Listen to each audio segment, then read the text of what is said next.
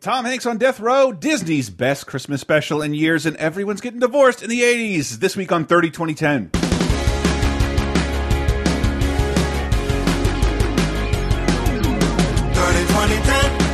2010, 3 decades, every show, sometimes associated videos. 30 2010, 30 2010, surprises are awaiting as we're going to the 80s and the 90s and 2000s. On 30 2010. Ladies and gentlemen, welcome to 30 2010, the Laser Time Network's pop culture time machine, each week taking you through 3 decades of wonderful movie, music, TV, and video game nostalgia. And I only say nostalgia because there's a lot of Christmas stuff.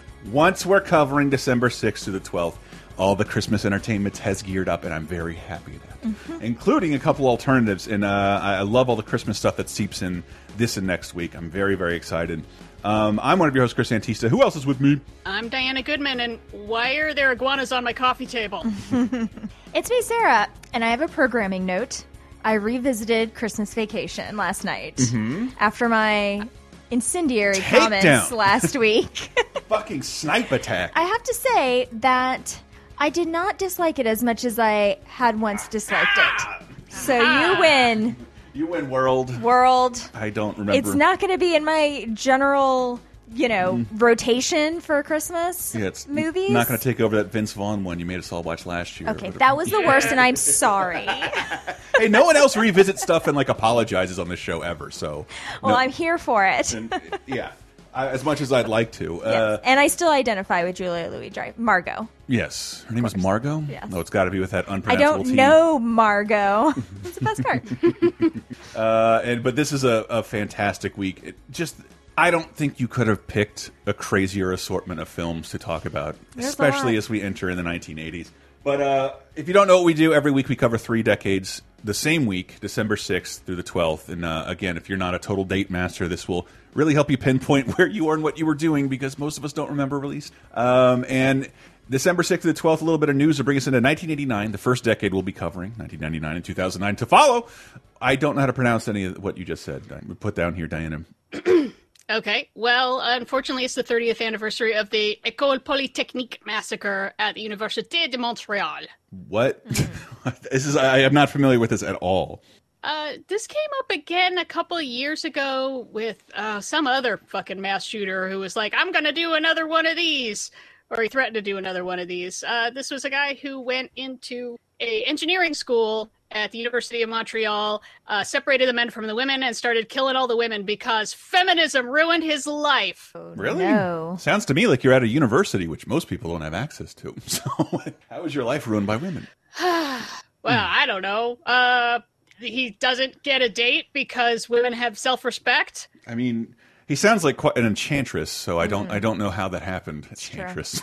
I'm sure he loved being called that before he took his own life. Tell me he took his own. No, never mind. I don't want to. He took his own life, but only after he killed 14 other people. Jeez Louise. Yeah, I think this might still be the worst mass shooting in Canadian history, and they had gun control laws after it. You're allowed to do that? Why? No, that's not the time to talk about gun violence after gun violence. Why didn't they make sacrifices on behalf of less than 5% of collectors of a certain weird item? And also, didn't their thoughts and prayers work? Yeah, seriously. Canada's thoughts and prayers usually work. Merry Christmas, everyone. I hope your Thanksgiving was as awkward as ours. Mine was great. My Thanksgiving was great. Screw you guys. Yeah, mine was awesome. I told Sarah upstairs the only close to political argument we had was with my mother, who said out loud for some reason, I don't think my father would have voted for Trump. And everyone's like, you're deluded. And then that was the closest thing we had to a political argument. Nice. We had a friend that was they're meeting like the in-laws, I think, or the future in-laws in Minneapolis, and they settled all political arguments by having 2 desserts, and one was labeled impeach and one was labeled don't impeach. Ooh. And you get to vote that way, and everyone can just look at it and smile and nod and be like, I hope none of them were peach flavored, because that's not Thanksgiving. Oh, that's true. I think it was Jell-O. Oh, neat. Oh. I'll take it. I'm starving. I do love Jell-O. But movies of 1989, December 6th through the 12th, he adds in his head, are 3 movies I've seen endlessly and one I've never heard of. The Decalogue? That sounds religious. Decalogue. It is ? Not really. The Decalogue is made for Polish television.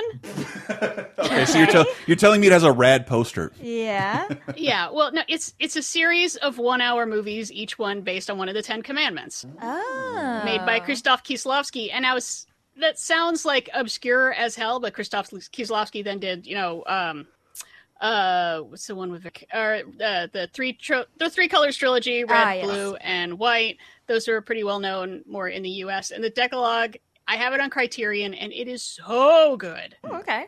Where, it's just a bunch of short movies about each of the commandments, and they're not preachy, they're not really straightforward, they're just sort of like, I don't know, you kind of soak in what they're trying to say, and then you can kind of argue about it. Is it saying death penalty good or bad? And they're really, really good, yo.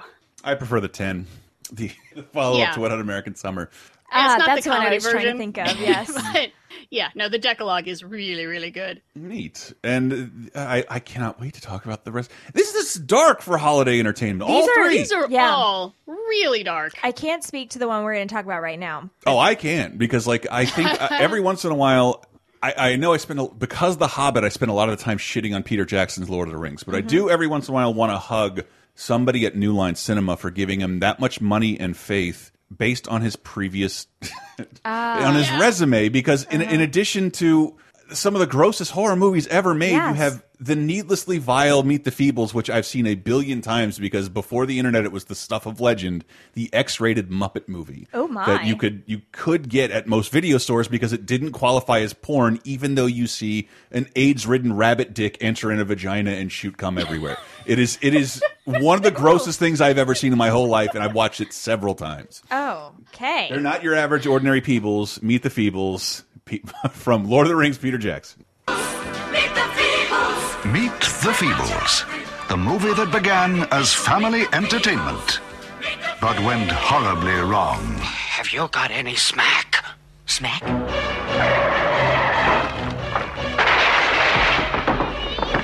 The film the authorities tried to stop.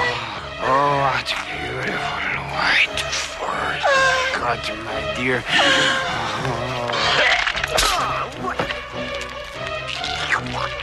It is so gross, and I'm loving Sarah's face watching this trailer right now. And I can't defend it as like a great movie, but like as a, what do you call it? Like an atrocity that I was able to have access to in the video store. I love this. I've seen it so many times. It is disgusting. And it's not his first movie. This is his second movie. No, it's talked about bad taste. Bad taste, but then following it up with, like, I think there's a silver screen movie I've never seen in there, but like then Dead Alive / Brain Dead, which is the grossest, that's kind of the grossest movie ever made. Yeah.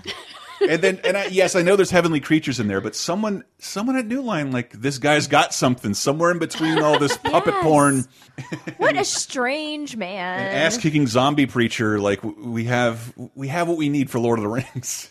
But it's to my knowledge, and Peter Jackson is not ashamed of these. And to my knowledge, he's doing his best to restore them in 4K at his Weta Digital Studios. So you should have access to more Meet the Feebles than ever, I think, by this time next year. Oh, God. I don't think I want to see this in high def. Like, even in, like, def. I saw this off of, like, a cloned VHS, and even then, it looks like it smells bad. Yeah.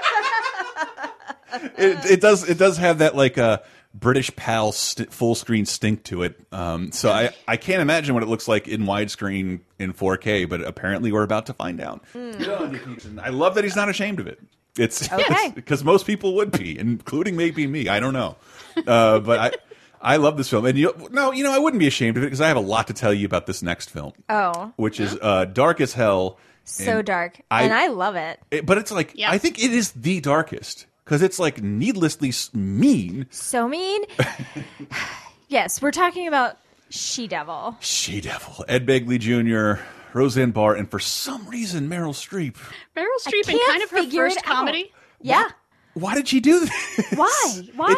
I mean, she's great. The big thing is, it's Roseanne's first movie. Yeah. And she's starring in it, and it's so wicked and incredible. Hi, this is Robin Leach, and I'm here at the luxurious home of the super glamorous romance writer Mary Fisher. She's the woman who has everything: beauty, fame. My books reflect my own experience of lovemaking as sacred and beautiful. And plenty of hired help. I bet she makes you earn every penny, huh? But could it be that something is missing from this romantic storybook world? Oh, the little family. Mummies and daddy, dear little children. How lucky they all are. To see how the other half lives, meet Ruth Patchett. I did not know Robin Leach did the whole trailer. That's a choice too that I didn't really get. It's so yeah. Long story short, I recorded this off a free preview of Showtime. Thought it was very sexy, and didn't know I grew up kind of diddling my peenie to Meryl Streep in bikinis and underwear, and I'm surprised I came out of it straight. Because and Ed Begley's butt. Yes. Yeah. He's in great shape in this. He's a snack. Yeah. You know he's probably always been a vegan. He's got a great butt. That's true. That's true. This is one of the darkest, meanest. I don't know. I love some of these '80s movies. I think recently I was telling Sarah about how Problem Child is the most needlessly mean 80s film I'd ever seen. But this is up there. Yeah, it is. I mean, the story is that Roseanne is married to Ed Begley Jr. and they have a couple kids, and her life is she's very dumpy, and her life is very drab. And he meets and falls in love with and leaves her Diane for Steele. Yeah, Danielle Steele, basically Meryl Streep, and who is a romance writer, and then but rich as hell. Yeah, and then Roseanne's character just takes revenge on him. It reminded me a lot of one of my favorite movies, The First Wives Club, because it's like there's a big, you know, sisters are doing it for themselves sort of situation. But I really enjoyed this. I saw it a lot when I was a kid, and then I revisited it with my sister who had never seen it. And yeah, it's so 80s. Yeah. I've watched it dozens of times, and I'm just struck by, she's like, and then she makes a list on who to get back, and it's like, get rid of kids. Yeah. And there's a scene where she like blows up her house that I can only compare to what Heath Ledger does to the hospital in Dark Knight. Where it's Roseanne walking away from a fiery tomb, and like, Jesus Christ, Merry Christmas, everyone. Yes, for real. It is really weird that this and the next movie we're going to talk about are both dark black comedies about destroying a marriage. And this is the one I like much better. I thought I wouldn't like it. I thought I would like the next one better. I hadn't seen either one of them. So it's so calculated. I love that. I love how, Roseanne is just like, I mean, I feel bad that she's mad at Meryl Streep for stealing her husband, but it's her husband's life that she destroys. Yeah. So it's like, good job. She ruins most of Meryl Streep's life, or she damages it pretty bad, but she absolutely destroys her husband through this long, complicated planning that ends up she ends up like becoming very successful on her own through her vendetta. Yeah. The point is, the only thing you have to hate in the movie is Ed Begley Jr. You'll be fine. So I think we just won back over our Red State fans. Yeah. Well, I mean, and much like the First Wives Club, the method of her revenge also involved lifting up other women, which I love. And I mean, honestly, she hates Meryl Streep, but she hates Meryl Streep, but that she's sort of more collateral damage, I think, than anything else. And by the way, at the end, she's not. She still has Meryl Streep has her career in a different direction, which I also love, because she learned a little something from this whole experience too. They found a common enemy: men. Amen, sister. Amen. I still think this movie is nuts. It's batshit nuts. And I love seeing these 80s movies and seeing what people thought was sexy in the 80s. It's weird. It is really fun. I'm 9, so I'm not, it's not a full masturbation cess, but this really, I watched this over and over again because I thought it was very sexy, and I had no idea who Meryl Streep was. So I do find it bizarre. Just all the robes, the like silk robes with like the feathery boa lining to it. It looked like they were fucking in the pool at one point. Yeah. I think it's like a heart-shaped pool with bubbles and everything, which, that's still fun. She has a circular bed, which how do you find the sheets for that? Keep going. In a pre-internet world? I don't know. Special rich people round bed store. It must have to be custom tailored every time. I have to say too, though, watching this movie and the next one that we're going to talk about, the 80s is people were pretty okay with pet death and pet maiming. Yes. Well, I think maybe you get an answer to why Christmas Vacation was the way it was. It does seem to be evocative of whatever tone was occurring in the zeitgeist right now. There's a wild sense of cynicism. And burn it down. Yeah, really. yes. Just burn it down, everyone. The likes of which I haven't seen since maybe now. And I do want to say I prefer this movie because the next movie I think you could remake now. And I think they've remade in some fashion several times. I have never seen anything like She-Devil. Yeah, so one thing, though, I wanted to ask Diana is that at the end of She-Devil, the last scene is Roseanne is walking down a busy New York street, and you can see slowly people coming into the screen, and it ends up being all women, and they're all wearing like various shades of red. And I feel like I've seen that before as an ending. Does that where it's like someone's walking down a street, and then like other people that are like sort of the theme start coming into the frame, walking along as well. The ending of Buckaroo Banzai. That's what you're thinking. That is absolutely not what I'm thinking of. Because I've never seen that. But yeah, I definitely have seen that before. Probably a movie made since this one. It's fucking nuts. Because it's a pretty good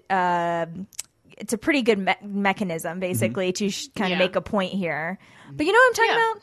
Yeah. I'm having trouble thinking You're of thinking like of Sergei a specific Eisenstein. example. Probably Battleship Potemkin. Okay. That's where they're all wearing red in Battleship Potemkin. Sure. I mean, technically, I bet they are. Oh, film nerd jokes. Oh, I love it. Yeah. Yeah, but I love that it's about, you know, but she's sort of dowdy and bored. Basically, she's like human mom jeans, Roseanne. Yep. And it's all about how unappreciated she is, that her husband treats her like shit. She's always been treated like shit. He has always been cheating on her and running around and being a piece of garbage who just expects her to be his housekeeper. Yes. And she's like, nah. I'm done. I love that the exploding house thing. The only thing you'll see like it is Gremlins 2. It's because it's like weird stop motion miniature work in a 80s comedy. I don't know. This movie's so strange. It's very strange, and it is very fun, and it is wild. And I love the actress who plays her partner in the opening the agency. Oh, yeah. Linda Hunt. Yes. She's great. And when she popped up, I was like, that lady. I love her. Yeah, it's just this movie is delightful and dark and really fun. I can't help but reiterate, like everything here is a cynical spin on a pre-existing formula. Everything that comes out in theaters this week, I think that's pretty nuts. So, as I thought the '90s were like the high point of Gen X in the system, but there's something going on with my parents, with the boomers here, who are feeling it too. Oh yeah, and holy shit, War of the Roses. Danny DeVito, Kathleen Turner, and Michael Douglas. It's #1 at the box office. The last time I watched this was as a teenager with your husband. I don't know why we both watched this together. This is a Sam movie, for sure. Okay. War of the Roses. I want a divorce. You can't have one. When a couple starts keeping score, there is no winning. It's only degrees of losing. I am the one who found this house. I bought everything in it. With my money. It's a lot easier to spend than it is to make it, honey bun. You might not have made it if not for me, sweet cakes. Never underestimate her as an adversary. Don't even talk to her, bitch. Scum. Filth. The yellow areas are mine. The red areas are hers. This seems rational to you both? I got more square footage. God, this movie's... I love this movie. It used to be, like, I swear, Danny DeVito directing something was a mark of quality. Okay. For up until, like, somewhere after Matilda. Let me just say, he is making a lot of directorial choices with an underline. A lot of shots that are, like, through a coffee mug or, like, a backwards mirror. Oh, did you just work with Tim Burton? Yeah, I can tell. Yeah. It's almost distracting. Super close up with some deep focus, with some use of colors. Yep. I have to say, though, I was so disappointed by this. No, I hate to hear that. Because I love Michael Douglas and Kathleen Turner together. Me too. Romancing the Stone is a freaking you actually great have movie. to say they were a Tom Hanks and Meg Ryan. This is but their third time is all about getting divorced. I know. That's so nuts. Because the first time they're what do you call them? Like not star-crossed, but like unlikely lovers in Romancing the Stone. Into the sequel, which name I forget, Jewel of the Nile. Jewel of the Nile. And into this, yeah. And this is, I was so disappointed because, I want to see them head to head, you know, battling over the divorce, and it's like escalating pranks and trying to ruin each other's lives like She-Devil. And it takes forever to get there. I mean, don't they start like hanging out in the chandelier, throwing things at people, at each other? That's at the end. Yeah, that's at the end. I thought it starts with the end and then flashes back to how they got there. No. Okay. No. I mean, that's one of my complaints is there's a framing device with Danny DeVito telling the story to poor Dan Castellaneta, who never gets a line. Yes, poor Homer Simpson. He's just sitting there. Don't worry, Dan Castellaneta will get his moment next week in 1989. Holy shit. Oh, my. That's true. And just, I feel like the framing device is unnecessary. Completely. It goes on and on and on.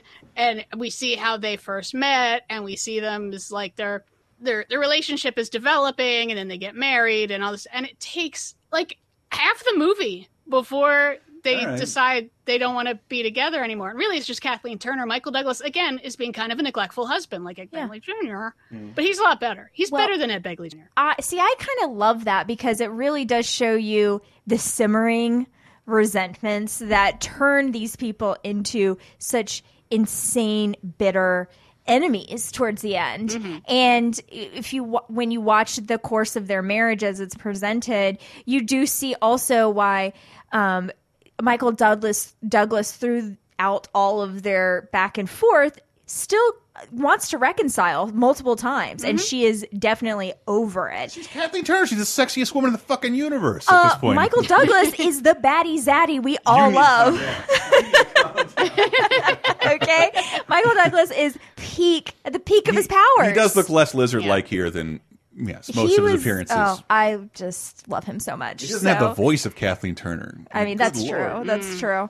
But to see these two people be so awful to each other. And my favorite thing about it, too, is that it is such a time capsule for the 80s and for yuppie boomer life. Yeah. I mean, these rich fucks are like filling their mansion with the dumbest porcelain figurines and china and shit that, like, I can't even imagine spending money on. Where are all the pinball machines and animation cells? Come on. It is all the trappings of this like upper class life that, were sold to people in the 80s are in this movie. And I think that's one of the joys of watching it too that I love. My sister and I watched it together over Thanksgiving. And she's a very young millennial. And we just were loving watching these horrible people destroy the house and everything they love in it, everything that they spent so much time working for and caring about, these fucking porcelain. I just can't get over all the porcelain figurines in this house. I know. And it's There's like hundreds of them. And it's a name brand. I know it's like it's Happy Times. Precious Moments. No. It's like a real brand that is extremely expensive that actually does exist. Fabergé figurines. Basically, yes. And it's like tens of thousands of dollars worth of merchandise in there that they are just throwing at each other's heads. I love it. I just watched this with so much Diana, glee. you wanted to see a whole movie about the Max Fisher, Bill Murray montage from Rushmore. Well, it takes so long to get there. And when you do get to like the last third where it is just all out war and they're just smashing things up and trying so hard to ruin each other's lives, they're just trying to drive the other one out of the house. They're just fighting over the house. And it's Michael Douglas only wants it because Kathleen Turner wants it, and she wants it because she put in a lot of work on it. And that's it. And it's just spite. They're just trying to spite each other. And I love that part. But it takes forever to get there. It should take us 20 minutes to get there, not over an hour before things start getting fun. See, I think John Wick has ruined us all. I just really enjoyed the whole ride for sure. John Wick does something in the first 5 minutes of every one of its movies that all movies took an hour to get to. Yeah, that's true. And I think we'll be spoiled forever after. I just really love looking at all this yuppie culture so much that I really enjoyed the whole ride a little bit more. And I was, we watched it Thanksgiving night, like with wine. So, it was just like a fun little ride. I have to say, though, there's a scene. So Kathleen Turner's character, her baby is this gigantic truck that she loves. That's basically a monster truck. It does. It looks like something Biff would drive. Yeah. And Michael Douglas's baby is this little tiny European, right-handed sports car. And at one point, she chases him down with her monster truck and smushes it.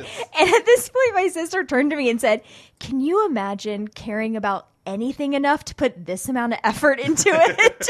I have to agree. Like, she probably thought it was rad when Beyonce did it. So much effort. Who cares about your shit? I don't know. Your marriage? So great. Yeah, I mean, there are some scenes where, the long simmering resentment gets played out. It's just, it takes so much time. Honestly, Danny DeVito should probably just not be in this movie. Yes, I 100% Every time he agree. shows up, that slows things down. He's literally playing the director of the story, which he's doing in real life. So and it's sit back, Danny. unbelievably unnecessary. Like, he's got a good voice. Come on. It's no.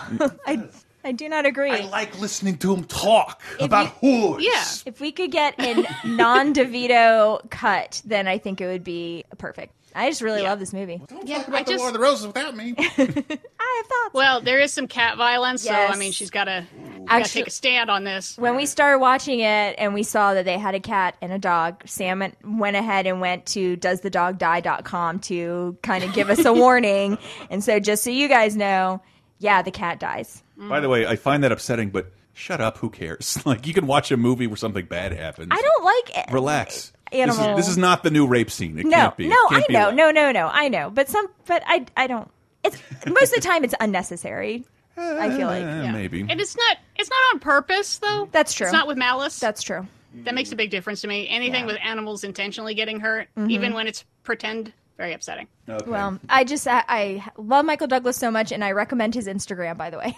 Really? Yeah, it's fun.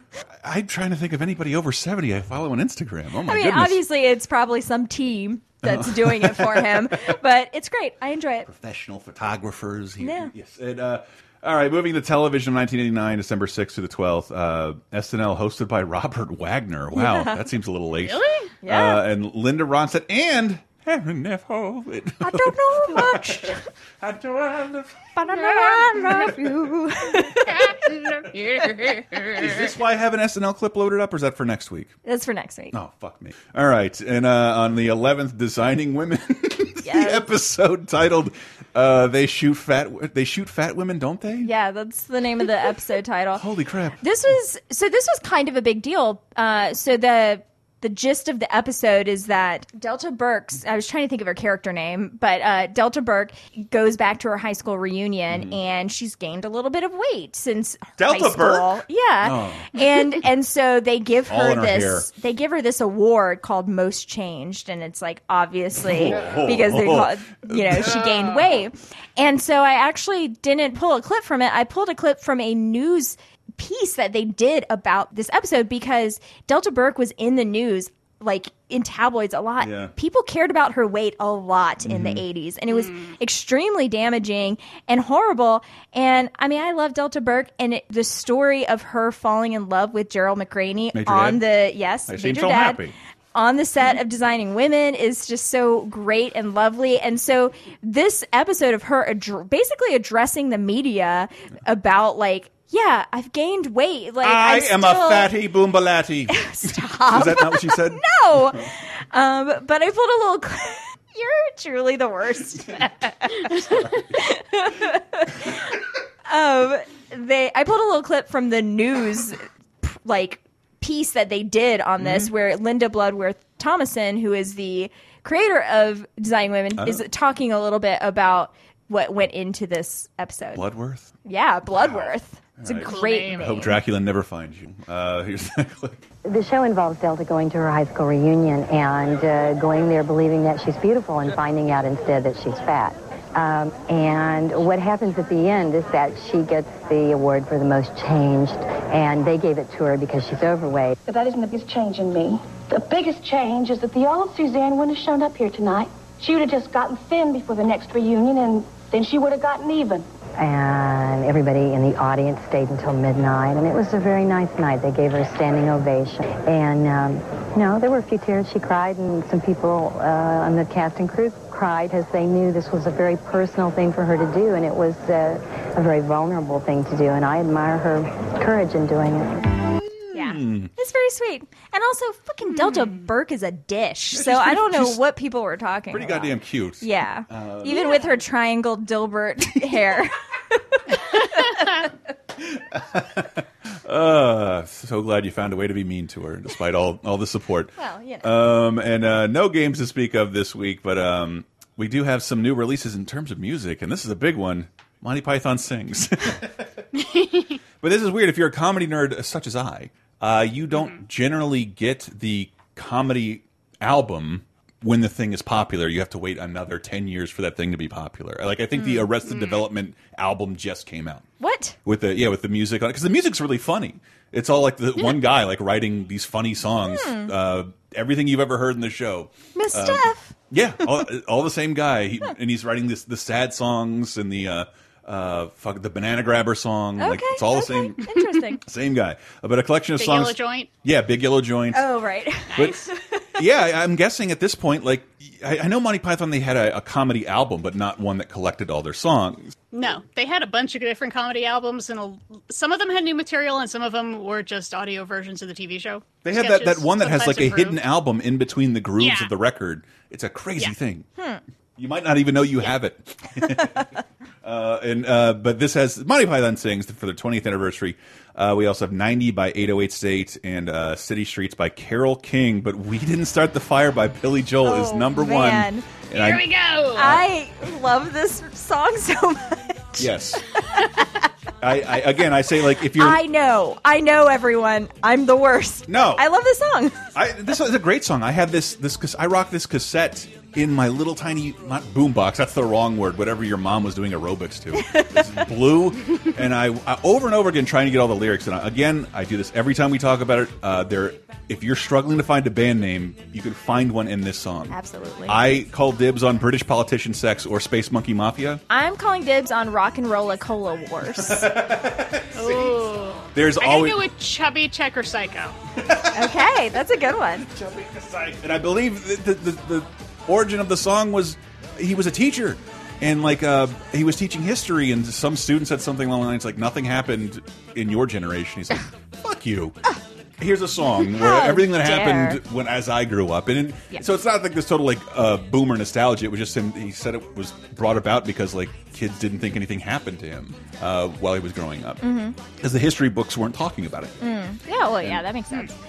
There's definitely a video floating around on YouTube from like 10 years ago, probably, where someone took the song and like did a little picture representation of everything named in the song, and it's very fun to watch. I thought they didn't have an official. Anyway, No, they did, and they show some of the stuff going on, but. Yeah.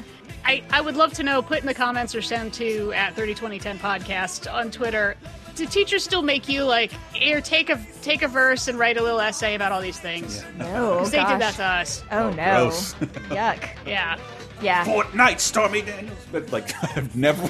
I did see floating around online. No, not write a new verse. Just go through and explain, like, what is Children of the Thalidomide? The Thalidomide was a drug. That blah blah blah blah. I love that you came up with Fortnite, Stormy Daniels. I was gonna keep going, but I was ashamed of myself. In 30 years, that will be someone's band name. Catching Fire. Catching Fire. The Hunger Games? Yes. Okay, gotcha. Yeah, I saw floating around the internet also this week, someone basically wrote out all the things millennials have killed, like napkins in the diamond industry, and like put it into where you could sing it to this song, and that's really fun. Oh, perfect. Yeah. I hope Applebee's is mentioned twice. God, that place sucks. It's the worst. Napkins, Applebee's, and the diamond industry. There you go. Did it for you. Avoidance of butt stuff. Yes, pubic hair in there. Thongs. Guarantee it's not one of mine. But We Didn't Start the Fire is what we'll close out with. We'll be back with 1999. Wheel of Fortune, Sally Ride, heavy metal, suicide, foreign debts, homeless vets, AIDS, crack, burning gets, hypodermics on the shore, China's under martial law, rock and roller, cola wars, I can't take it anymore. We didn't start the fire, it was always burning since the world's been turning. This for my niggas slinging things, hammer ringing king, struck necklace, igloo, ringing things. For the bitches who see them rims spinning grin, that shit with the B trimmed and wing. Heavy and larger, silver spurs to wrath. On the road to the riches, more furs to drag. More niggas to kill, then birds to bag. Hit the jeweler and splurge the tab. Pops out. Coming into 1999 with Notorious B.I.G. by Biggie, yeah. And featuring Lil' Kim off of Born Again. It's the first posthumous album? Yeah. That's what I didn't remember. I thought he was alive when this came out. Nope. But now, see, this is what 30-20-10 will do for you. That's right. I don't remember the Notorious B.I.G. album Born Again competing with Smooth by Santana. I don't remember that. That doesn't seem appropriate. Nope. Ugh. See, but this is what the show will end up revealing. Also, new releases by Kellis? Yes. Kellis? The Kaleidoscope and Mandy Moore's debut, So Real. And the G Code by Juvenile. A little something for everyone in the family. There you go. Oh, wow. I can't believe that this is... I feel like Mandy was out earlier than this, but I guess not. We're right in the girl singer time. Mm-hmm. Jessica Simpson's creeping up from behind. It's very odd. Yep. She was a kind of a low-key pop star, and she's now kind of a low-key actress. Oh, high key. I mean, she's on one of the biggest television programs. This Is Us? Yeah. Sorry, it's one of those shows I've never seen, so I don't know anything about. But but that she transitioned into something a little more serious and has a good attitude about her old career as a pop star. She's Giggles great. About it. I really loved her interview with Mark Maron on WTF, where she gets pretty real about being with Ryan, what's his name? Ryan Adams, yeah. Sounds like Not a dreamboat. Brian Adams. Maybe if she was with Brian Adams, she would have had a better time. She would be talking that kind of shit if she had that summer of '69. That's right. No apostrophe. Yeah. Yeah, Mandy Moore is great. I love her. I love her music. I love her acting. I love everything about her. I like Tangled a Yes, lot. I really I do too. I bought a Rapunzel ornament this year. Yeah. I also like Saved. Saved is so good. Saved is great. Saved is amazing. And also in 1999, speaking of music, this is fucking crazy because I'm trying to remember where we were right now because I sort of bought a computer for like $1,400 in 99 money because of Napster. For real. Because before that, I was like, God, I want this album so bad, but it's $16. Wait a minute. If I take my music budget for the year and buy a computer and just use Napster, this will all work out. I feel so old saying that, but that's how it was. I helped ruin the music industry. But today, the record RIAA, the Recording Industry Association of America? they sue the fuck out of Napster. And this goes on for 8 years. Wow. It is a long case. But yeah, Napster loses. Napster goes bankrupt. They try to get stuff out of Napster. The guy who bought Napster, or the company that bought Napster, they try to go after that. But basically saying, hey, you're stealing our shit and helping other people steal it too. And Napster's like, what? Who, me? No, I didn't. Prove it. No. You know what? Fine. I'll just give you Facebook. And then it's like, great, thanks. They really, honestly... What? Napster got the last laugh in the... Well, sort of. I think they're still around as a legit music service. But it did. I can't think of anything that changed music more than this. No, it wasn't whoever your favorite musician is. It was this. Yeah. This changed everything. You look at every single graph or study of of music sales. 99 2000 is the peak, and then it fucking plummets. Yeah. Because I remember trying to save money by buying soundtracks. Because, God, it's $18 of 1998 money. I better get the fucking soundtrack because I can get more music that way. It's fucking nuts. And again, Napster did something that maybe other file sharing services have done, but I didn't notice. That you could click on the username and then browse their whole catalog. Oh, yeah. Even when I get stuff nefariously today, I can't really do that. I can't search someone's entire hard drive for what they have and download everything wrongly labeled Weird Al. Of course, that's going to happen. Wow, that's a really racist song for Weird Al, and it doesn't sound like it. Someone should relabel this. But yeah, everything changed around the Napster times. But yeah, if the RIAA had gotten ahead of digital distribution, then none of this would have happened. But no, they didn't. Yeah, and because the internet is still kind of funny, it's like it's hard to process payments and stuff. Yeah, they just didn't think of it. Yeah, because it was, sales were higher than ever. It will be glory days from here until the sun dies. Well, and I think probably too, there's a group of people who are in the RIAA who couldn't really conceptualize what exactly was going on. Yeah, I don't file sharing. Like, how does it work? I don't blame them. I don't know. There's that pretty semi-terrible movie called The Middlemen about the people who figured out how to actually take money for porn, because it was it wasn't just the Old West. Imagine if the Old West didn't have a way to take currency. Like, and there's no Bitcoin. Right. And so it was just like, I don't know, let's just steal everything. And no one could figure it out. And Amazon and I think PayPal and some of these mostly porn, figured out how to take people's money over the internet. Yeah. It took a little while. It wasn't quite ready in 1999. We just said, like, Amazon's like, we're going to sell more than books. When was the last time you associated Amazon as a bookstore? But it was for years. Yeah. And anyway, movies of 1999. Oh my God! Wow. Speaking of timeless, A study in opposites. A double feature. I know I They'll saw both this make you depressed. at a college theater. And I don't know. I was very much on board with the Happy Madison work at this point, and that extended to a guy I loved from his SNL work, for real, Rob Schneider. And I couldn't wait for him to star in his own movie, to say more than "you can do it" in a movie with William Forsythe and Eddie Griffith and Deuce Bigalow, Male Gigolo. Job. I clean fish tanks. His problem. Where am I going to get $6,000? His only choice. I'm Deuce Bigalow. You're Gigolo for the... Easy. Easy. I think there's been a mistake. Did you say steak? From the producers of Big Daddy. I knew we should ask for a photo. Comes the world's most unlikely male escort. Oh, Deuce. Deuce Sarah laughing at a Rob Reiner trailer. Rob Reiner. Rob Schneider, my bad. Not Rob Reiner.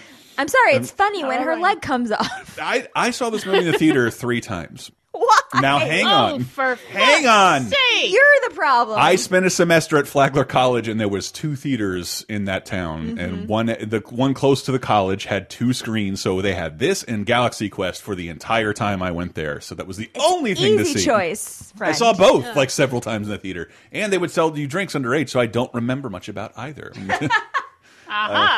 But I know this is a case of whoever made this movie. Who was that? Sony. They just, like, when it came time to make the next one, like, yeah, it made money, but do we really want to be associated with this film? It had a different studio had to make the sequel because this did insanely well. No. Yeah. It did well, considering it's cheap as fuck. Yep. I mean, who you paying? Yeah. And it's got a funny title, which is fun to make fun of. I don't especially like Rob Schneider, just as a performer. Eddie Griffin, though, I got real laughs out of him in this, and I wanted every time Rob Schneider came back after talking to Eddie Griffin, I was like, "Oh, go back to Eddie Griffin."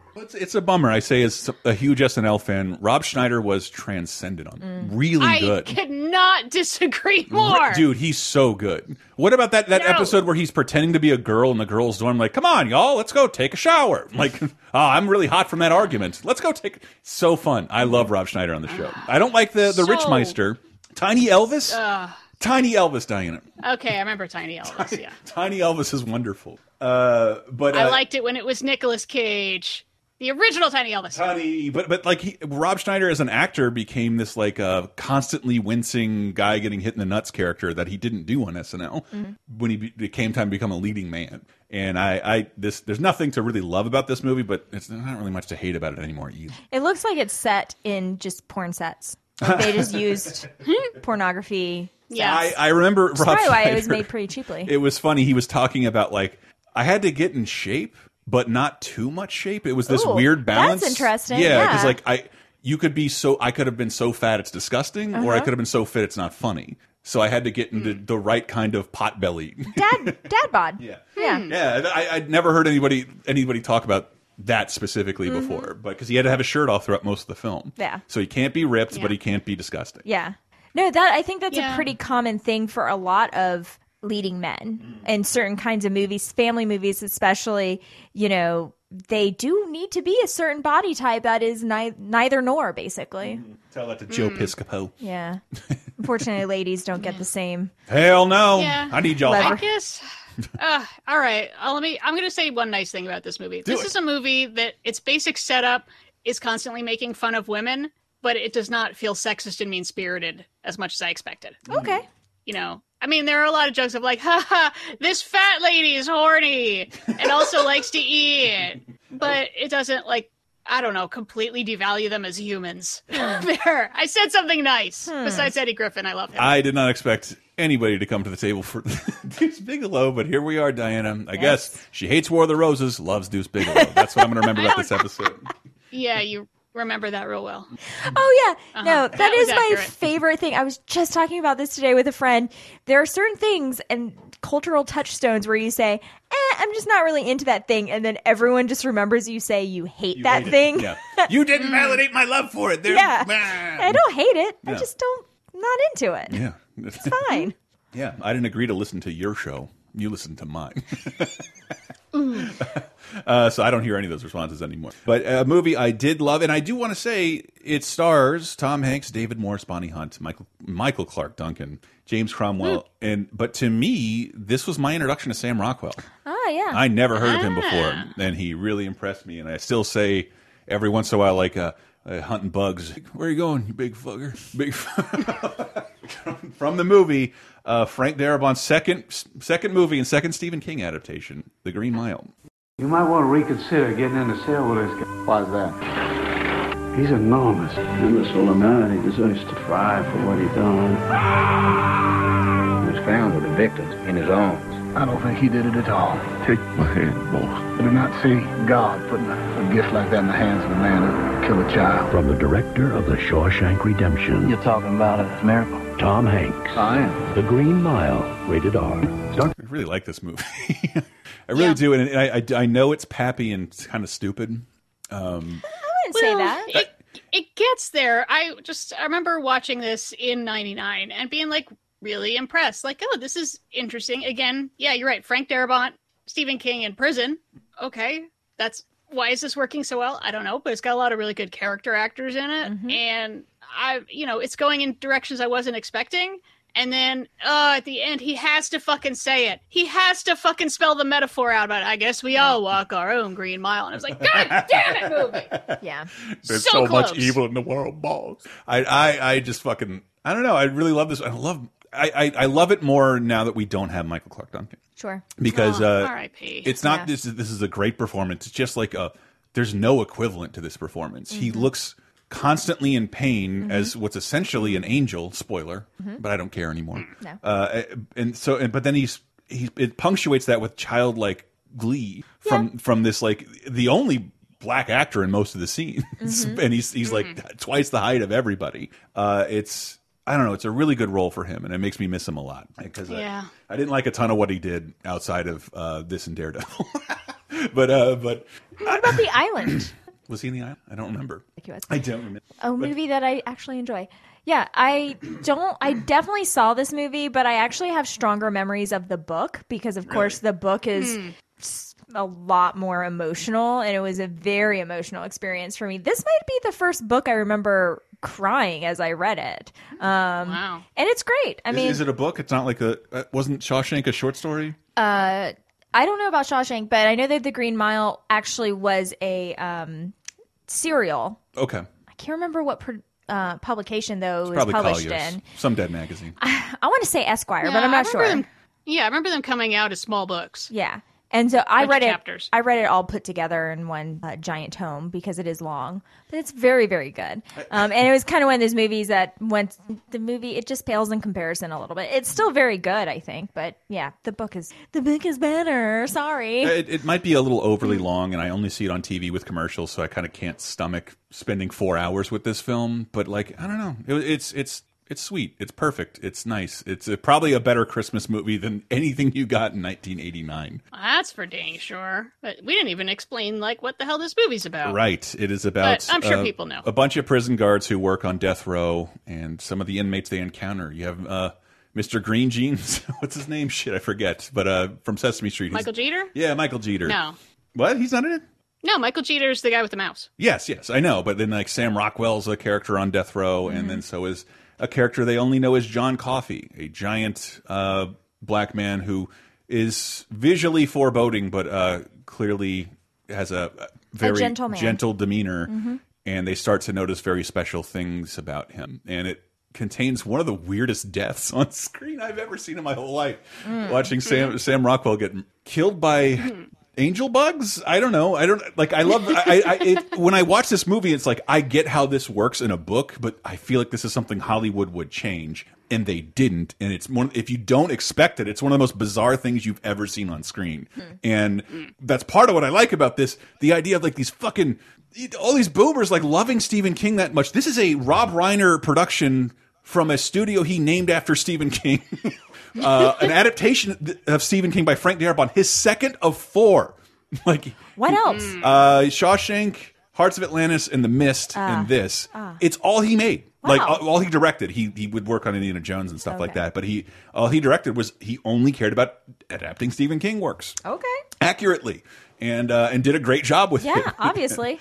And I love the idea of like in a pre-Marvel MCU world, you have all these Stephen King dorks. Like all we want to do is bring Stephen King movies to the screen because Rob Reiner made Stand By Me and named a studio after Castle Rock and also brought a Seinfeld. So there, I don't know. Green Mile. I don't.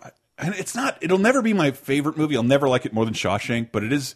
I love that nobody's who you would think they are from the poster. Yeah. Like the prison guards are gentle and nice and understanding. The prisoners are. Even David Morse, because he usually plays the bad guy. No, he's awesome. Awesome. Well, that's good to know. I can't. Obviously, I didn't remember that part of it. Yeah. No, well, there's a bad one. Yeah, there's definitely a bad one. Oh shit, who's that guy? Because he's. Oh wait, he's Doug the one. Hutchinson. He's the one who turned out to be a scumbag in real life, right? Yep. Isn't he like married to a 16-year-old or something like that? Right. Exactly. Oh. Yeah. Okay. Oh, maybe he's the on-screen death I'm thinking of. Sorry, not Sam Rockwell.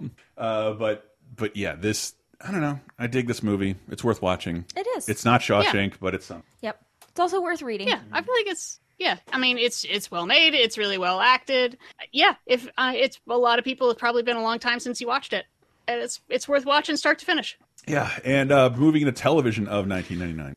Oh my goodness. Not much, I have to say. We're kind of in that weird TV time where everything's a Christmas special, but we're not in sweeps, so there's not a ton of like stunt casting going on or anything like that. Everything not shot in New York is on hiatus. Yeah, and they're pretty much, I think TV people are assuming most people are traveling and I don't know, buying trees and caroling and stuff, so they're not watching a lot of TV. So, it's a little dry this week, but there's still some good stuff. Such as Suddenly Susan, The Wish List, guest starring Leif Garrett. Yes! He's no longer with us, right? I don't think he is. I don't know. I believe he is. Oh, yeah, but apparently this is one of those, if you describe this episode to anyone, I think, even a month younger than us, they would say who to every person in this sentence. Dan Cortez. But yeah. No. Wait, that's the other show. Brooke Shields, plays Suddenly Susan. We haven't really talked about this show before, I don't think. But yeah, she had a pretty successful sitcom in the 90s. Well, and I watched some of it. That aired after Seinfeld. Well, yeah, of course, it was part of the Thursday lineup. It's gone after this year because it doesn't have a lead-in. But yeah, she has this great wish to meet Leif Garrett, and who is a teen pop sensation from the 70s. Yep. I only know him from his Behind the Music. Me too. I know that he met the man he crippled, and that's it. And apparently, the meeting does not go as planned. Blah, blah. Is a big guest star, I think, that week for Your Moms. And what else we got? SNL's hosted by Danny DeVito with musical guest REM. They were promoting. Danny DeVito. Nothing. This is Danny DeVito's 5-timer time. Sweet. Yeah. Oh, they probably bring in that jacket and really bring it in. Yeah. Because he's a little man. Yeah. And he actually wasn't even slated to guest host. It was actually supposed to be Jim Carrey, but he had a scheduling conflict. Really? I imagine some sort of, I don't know. Once again, I think Jim Carrey hates SNL. It took him a while to warm to it. Yeah. He tried out a bunch and didn't get it, and he has very mean monologue in '95. And didn't come back for a while. But and also on the 12th CBS Hallmark Hall of Fame movie, A Season for Miracles. I just pulled this one because we got to talk about a Hallmark movie at least once a week this year. And this one has some pretty big star power that I don't think you would expect in a Hallmark movie. I mean, we've got Laura Dern, Carla Gugino, Mae Whitman, who, at the time was a child actress. And Lynn Redgrave, and I believe Patty Duke is also in this. So Patty Duke! It's some real heavy hitters for a Season for Miracles. I don't know. Children are homeless, and Carla Gugino adopts them. Something like that. Mercifully doesn't have sex with Robert De Niro. It is sex Muppet face. Oh, Carla. Sorry, the Irishman you couldn't poor make me think woman. of it. Yeah.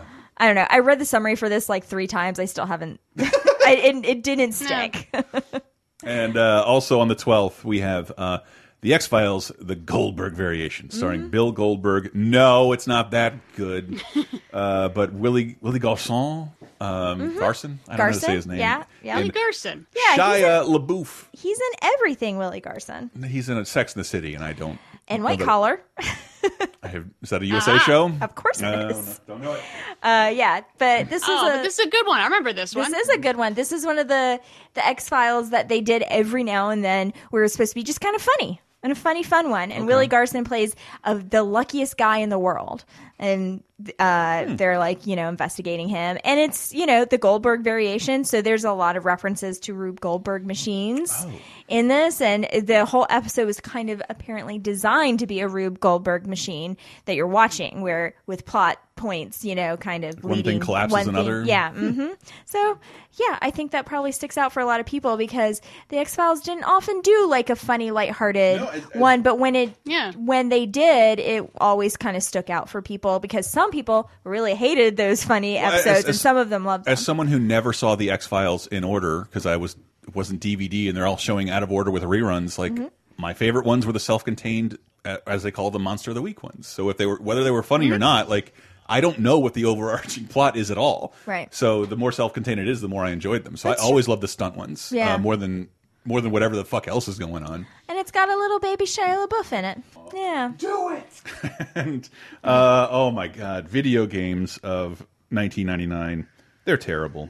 But, there's one big one, because one of the biggest selling games of the previous generation was a little game called Gran Turismo. And Gran Turismo 2 is finally out. And I realize now I hate these games. Oh. But they were at the time they were visually impressive. They were car porn. Having worked in games and on racing games, I know now that like people in England and Japan have at the most 1 car or possibly 0. So the idea of driving is a bigger thrill. Oh, yeah. Okay. Like for me, owning a car is a giant pain in the ass, and I wish I didn't have to do it. For me, cars are burdens. And for most people in the other side of the ocean, like owning a car is a massive privilege or a big headache. Okay. So the idea of being able to like look, man, that new fucking Honda, crazy, right? And you can drive a perfect digital representation of every single car in the universe is a huge deal for the majority of the country. Just not me, as someone who likes racing games. I don't give a fuck how this Civic handles. I don't care. But it looked really good, and I'll never forget the replays. But Gran Turismo 2 is out. And that's the biggest game this week. But taking us out, how about some Candy by Mandy? Ooh, I'm missing you like cake, baby. We're going to close out with Mandy by Candy Moore. I did that on purpose. and we'll see you once again in 2009, where I'll be able to tell you about my favorite modern Christmas special.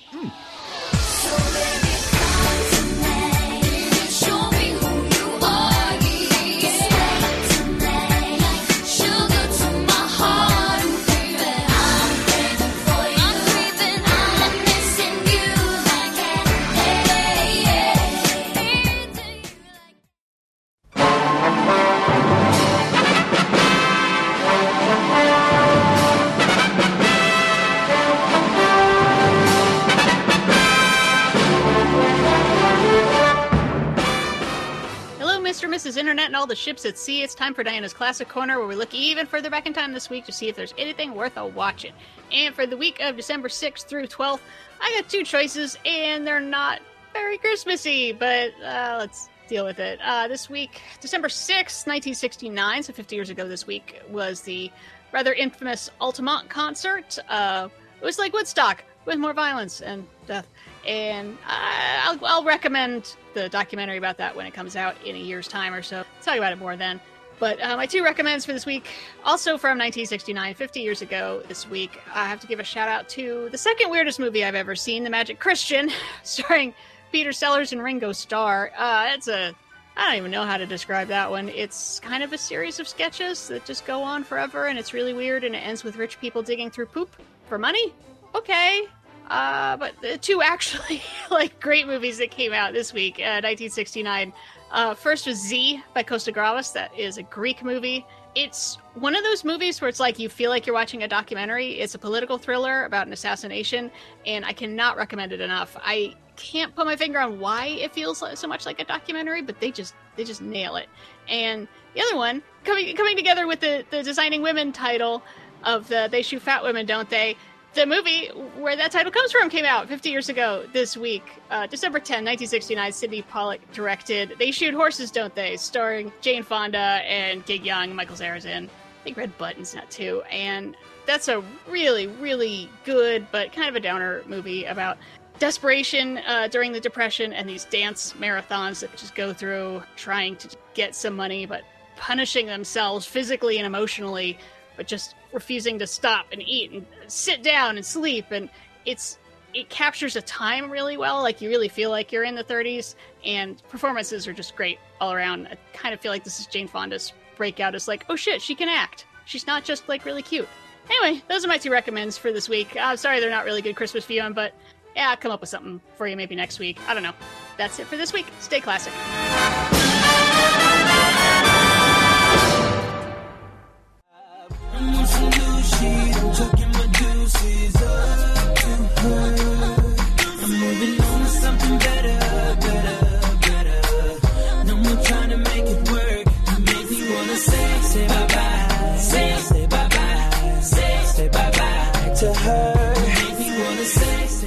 Coming in with Deuces by Kevin McCall and Tiga.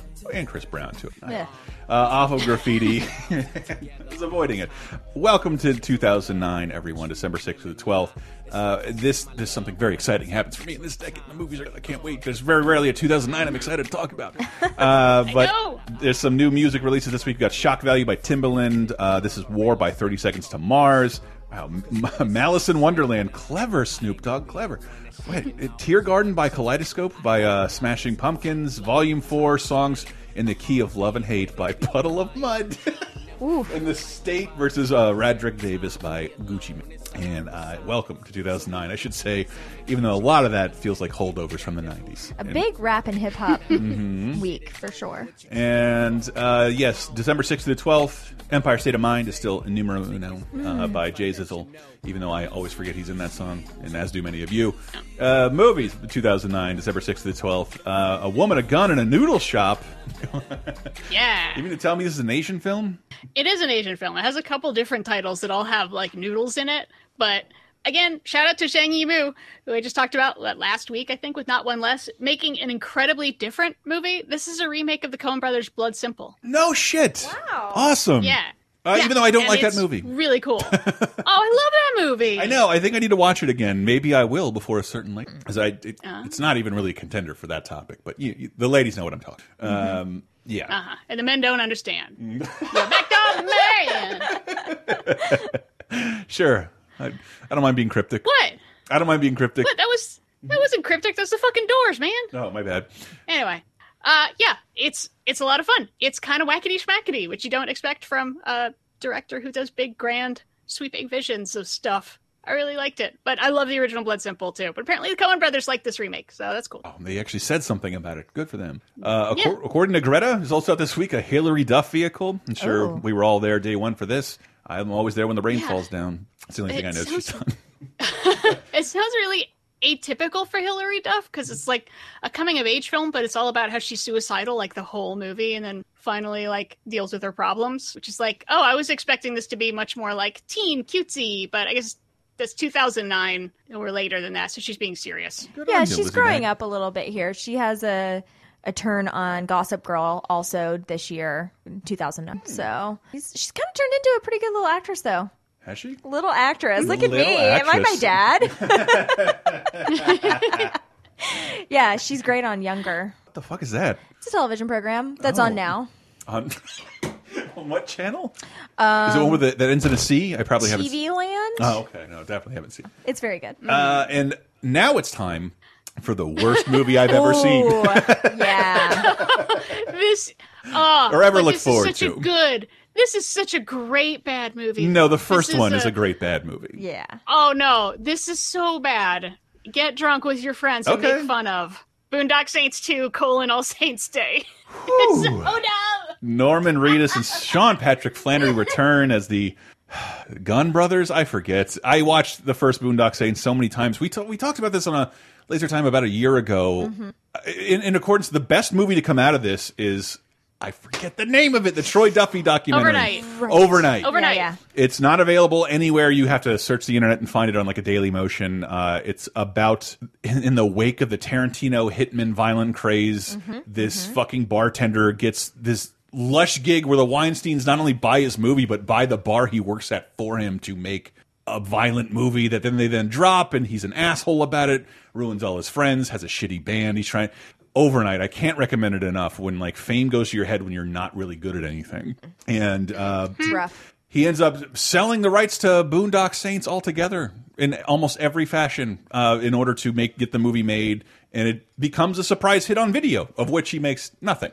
So he finally gets to make a sequel 10 years later, gets financing. It is so fucking bad. And all the cast returns. So even Doc from Fraggle Rock comes back, as well as Billy Connolly and Peter Fonda. Billy Connolly is all about basically like, I don't know, like a Catholic version of Falling Down. Oh boy. Yeah. It's just what we need. Oh, this is like, think of everything that you don't like about everyone who misinterprets Fight Club. And you have the serious fans of Boondock Saints. Okay. It is so shitty macho bullshit of like, modern life is taking our balls and we just gotta use women and shoot people we don't like and it's so fucking stupid. We've got to take morality in our own hands. It's the worst. Yeah. At least the first one is like watchable. You can laugh at it as much as you can laugh with it. This is so hilariously bad. It's like a parody of the first one. It's so awful. Wow. It's so ungodly. It's incredible. Like I've never had to like. It's one of those few things that like in a time where I wasn't very introspective that makes me question myself and everything I've done.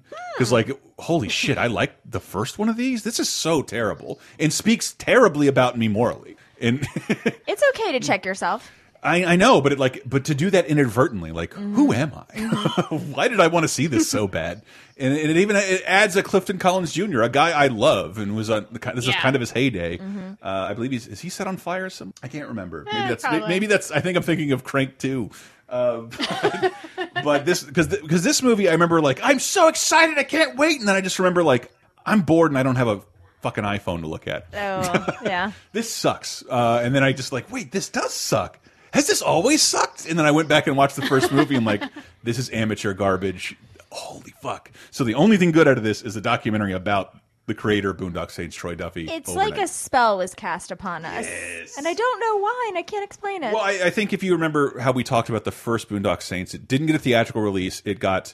Blockbuster bought it exclusively, which is something most people don't remember. That they did their Netflix thing. They had original. They didn't really finance much original programming, but they would buy stuff up.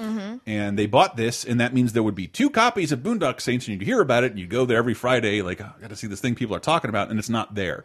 And you create this for some people a 6-month to year-long anticipation to see this film, which is an old school thing that used to happen with theaters, let alone video stores. Right. And it just got talked about for way longer than it would have if not for the scarcity. And it also deals with subject matter of basically vigilantism. It's very stylish, and so it's like wish fulfillment of like everyone who ever annoyed you, you can take your vengeance on them, and you are really Catholic and righteous about it. You know, they're cool hitmen. We loved cool hitmen. That's true. And I think it speaks more to like how much I'd grown than to what happened in society over the last 10 years. But like I went from being a teenager to a nearly 30-year-old. And so like seeing this like, dude, oh my God, is there anything else I could wipe away from that I liked or what I did or what I was? Oh, gross. I don't like how this speaks of me. There's not a lot of movies I can say that about, but that's how I felt with Boondock Saints 2 All Saints Day. Because as it was difficult to find the film, it was difficult for this film to get off the ground. No one knew if it would make that kind of money again. But for people my age, everyone had seen it. Everyone had heard of it. Everybody wanted to follow up. It ends on a cliffhanger like this keeps going with Willem Dafoe. Anyway, sorry, All Saints Day. Yep. It's terrible. There's a much better sequel. So funny. There's a much better sequel in here, and it's not My Son, My Father, What Have Ye Done? Jesus, is this My son, what have ye done? No, my bad. Yeah, my son, what have ye done? Is this a Dr. Seuss movie? No. I wish, because it's directed by Werner Herzog. Werner Herzog. Wait, I what? love him. We've got a twofer this week. We have 2 Werner Herzog movies? We have a twofer. Yeah, My Son, What Have You Done? Stars Michael Shannon as a guy who kills his mom, and then there's a standoff, and it's looking back on all the weird shit that happened to him, and that's how he got to be the way he is. Yeah. There was a firefight! Does Willem Dafoe say that in this movie and not Boondock Saints? I can't even remember if he's in Boondock Saints 2. I don't think he is. No. I think he gets killed. Did he get killed? Or no, he shows up way at the end, like, surprise! Yes. Oh, it's so dumb. But I've never even heard of it. Wow. I cannot believe that dude. My son, what have you done? Is I mean, it was pretty indie. It did well at like foreign film festivals. But it was deeply, deeply overshadowed by the Werner Herzog movie. I think, and I'm slowly sort of getting into Herzog around this period. Well, I mean, Grizzly Man is the first movie I saw in theaters from Herzog. Yeah, and he'd make a documentary, and then he'd make generally a narrative film. I started with Fitzcarraldo. Oh, really? Because I'm a lunatic, apparently. Fitzcarraldo's amazing. But like, I've loved him ever since then. Without triple checking, I think this is Herzog's last studio film, because most of the things I've seen that he's done since then are mostly documentaries and mostly what's that Christian Bale prisoner of war movie with Steve Zahn and it's but like this had a pretty big release and has a pretty big star for 2009 in it, Nicolas Cage. And it's a sequel to Harvey Keitel's. It's not a sequel. Well, no, it's a follow-up. Completely unrelated. It's completely unrelated. Well, it looks like a remake in the begining. Maybe, yeah. I mean, but Werner has like said over and over again, like this has nothing to do with the original. This has don't make me do voices. This has nothing to do with the original. Find me the baby Yoda, bring me his head. To the point where he like fought with the original filmmaker of the original Bad Lieutenant. I don't know what he was trying to do, and I don't know what the film means. Good thing to say about almost all of his films. I love it. I've watched it more than once. I love it. The ending is one of the funniest things I've ever seen in the universe. This movie is wild. It's got everything. But Bad Lieutenant was notorious for Harvey Keitel behaving very badly as a police officer. Show me how you suck a guy's cock. Really disgusting behavior. And Nick Cage does a bit of that too in Bad Lieutenant, Port of Call, New Orleans, which feels like 2 colons in a movie title. Stand against the wall. You can empty your pockets, dump out the handbag. You want a hat? Yes. Where the sun always shines. What are these iguanas doing on my coffee table? There ain't no iguana. Yeah, there are. There ain't no iguana. Where's the 15,000? Put that gun away. Kill all of you. To the break of dawn, baby. You know the people are friendly there. Do you think these guys care you're a cop? Shoot him again. What? Fool. His soul's still dancing. And then it cuts to, it's amazing. Oh, what? It cuts to someone breakdancing in that guy's outfit. Yeah, I don't understand this movie. This movie is wild, and I love it. I love this movie much. It's like the best thing Nick Cage has ever done. And he gets He gets to play completely unbridled Nick Cage, and you won't be embarrassed to watch it because the film is using that to say something. Right. He's totally unhinged. But it makes sense for his character. I haven't seen this happen since Vampire's Kiss. Yeah. I'm a vampire. His character seems like a guy that's already kind of unhinged and then also is using all the drugs. He's confiscating all the drugs. The drugs. Every single one of them. Yeah. In a weird way, I feel like this would double feature Okay with Bringing Out the Dead. Yeah, me too. Yeah. We also talked about this year because it's about him, gradually becoming more and more unhinged. Only in this one, he starts out at 9. Right. Yeah. And then it just keeps getting worse. He is, I think, the worst human being of all time. It's difficult to violently, he's like threatening old women and like cutting off their oxygen just kind of to be a dick. I mean, he's a cop, but he's not really doing any cop stuff half the time. He's No, just the opposite of cop doing stuff. drugs and crime and weird shit and exhibits in this. Yeah. And Val Yes. Kilmer. And also Michael Shannon a little bit. Hello, Michael Shannon. We got Eva Mendes, so it's a Ghost Rider reunion. True. I was going to try and point out, and this is from my vague memories of the vaguer memories of this movie with American Psycho, because at the end of the film, I don't know if I trust anything that's happened, and that is true. And I do like it. I do love the weird fucking knock you get to the skull. I liked it more in this than I did in American Psycho. But because Nicolas Cage is much funnier than Patrick Bateman. Oh, 100%. And but he even sounds a little. You can hear like a Spider-Man noir character. yeah. I mean, the last little bit of the movie, Sam kept saying, "I feel like he's gonna wake up any minute now. Right. This feels like a dream all of a sudden." I found those drugs you were looking for. I don't know. I would not classify him as the worst person in the world. He's just a fucking addict. He's doing addict things, which are terrible, but it's like almost any addict who has a gun. So much of the time, like it starts out, you're like, oh, he's a bad cop, and then you're like, oh no, and like you spend so much of the movie with like your hand over your mouth, just going, no, what do you do? No, what? There's an easier way. You could talk this out. There's an easier way to do this. And instead, he always goes to 11, just immediately of just fucking craziness. Yeah, and I think that's the point. Like, that's the point where I felt... it is totally the point. Yeah, that, like, he's not... Every choice he makes is to feed his addiction. And so that is just addict behavior, but he's not a bad guy. I mean, the way that he cares for Eva Mendes, I think he genuinely cares for her.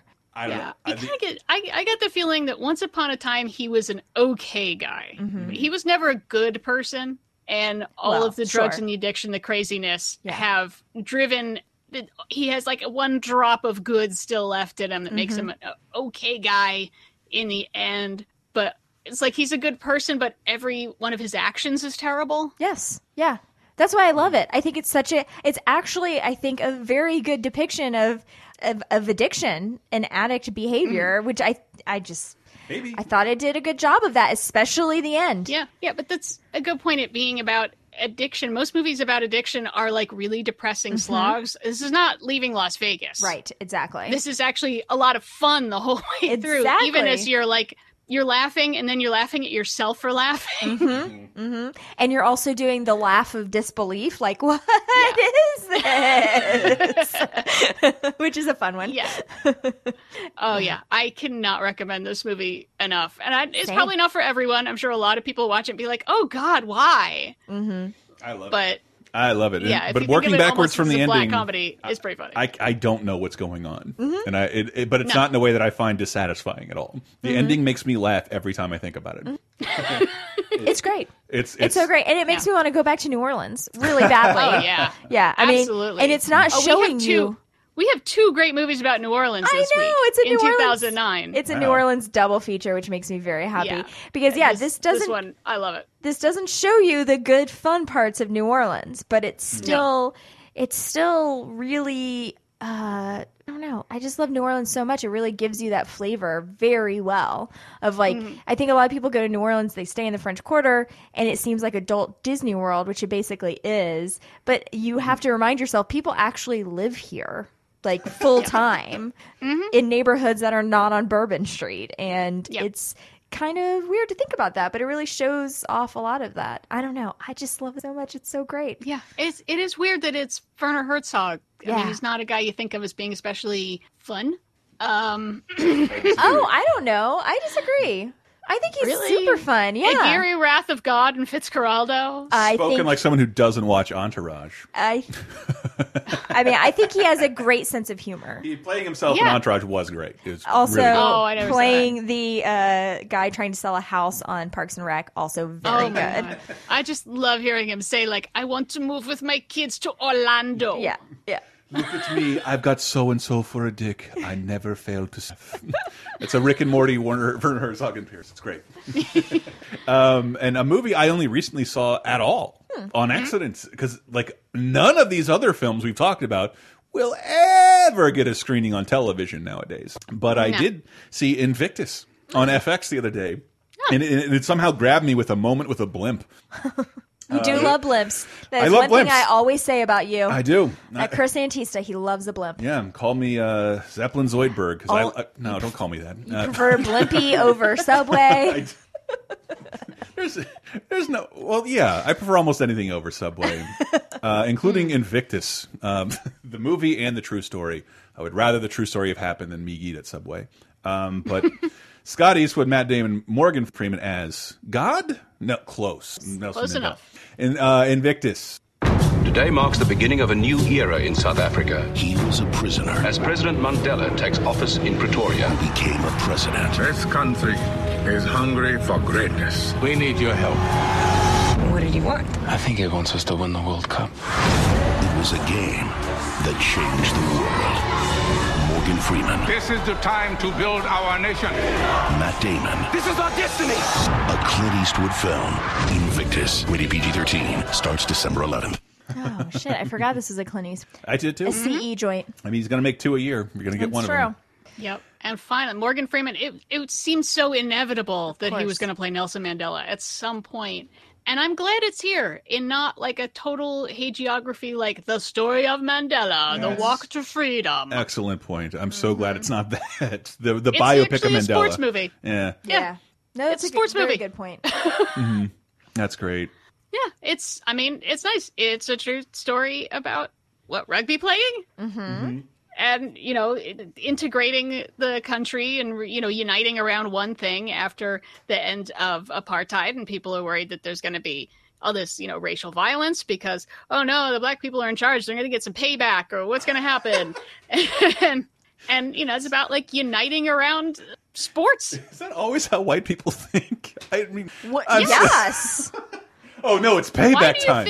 Payback for what, man? Are you admitting wrongdoing? Yes. Yeah, that's literally why we have this hard swing to the right in this country. It's because people think, oh, shit, the black people get enough power. They're going to make us pay. Oh, my God. Sorry. That just blew my little mind. But I have not seen this movie. Because I didn't want to see a movie about A, sports, B, South Africa.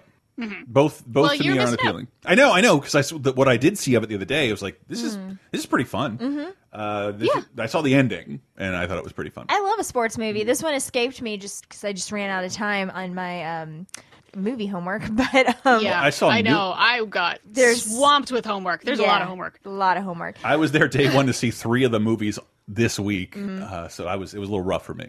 But this one's on the list. It looks great, very inspiring, and like I said, I always love a sports movie. I really do. The power of the human spirit. It gets me every time. Yeah, and I like that they don't get bogged down too much in the specifics because I don't understand rugby. Sure. So, yeah, no, that's at a least good point. there's not there isn't like they don't expect you to know what's going on or have like a narrator be like, and if he gets this one kicky, then they'll have 14 jump backs for the scrum. Yeah.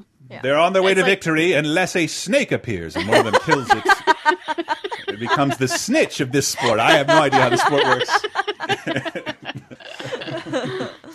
I know. It's just sort of, it's one of these like, solid prestige kind of movies that, it's middlebrow entertainment, but it's really well made. It's really well acted. It's Morgan Freeman. Come on.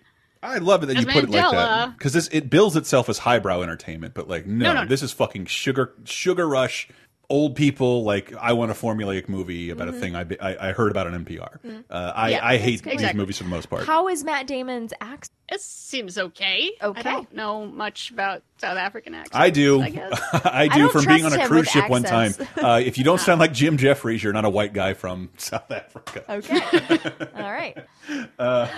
Yeah. So, I mean, it's good. I mean, it's not a movie where it's like, oh, it has tons of rewatch value and you'll get something new out of it every time. That's like the definition of middlebrow for me. It's like the second time you watch it, you just like the good parts some more. You didn't get anything new out of it.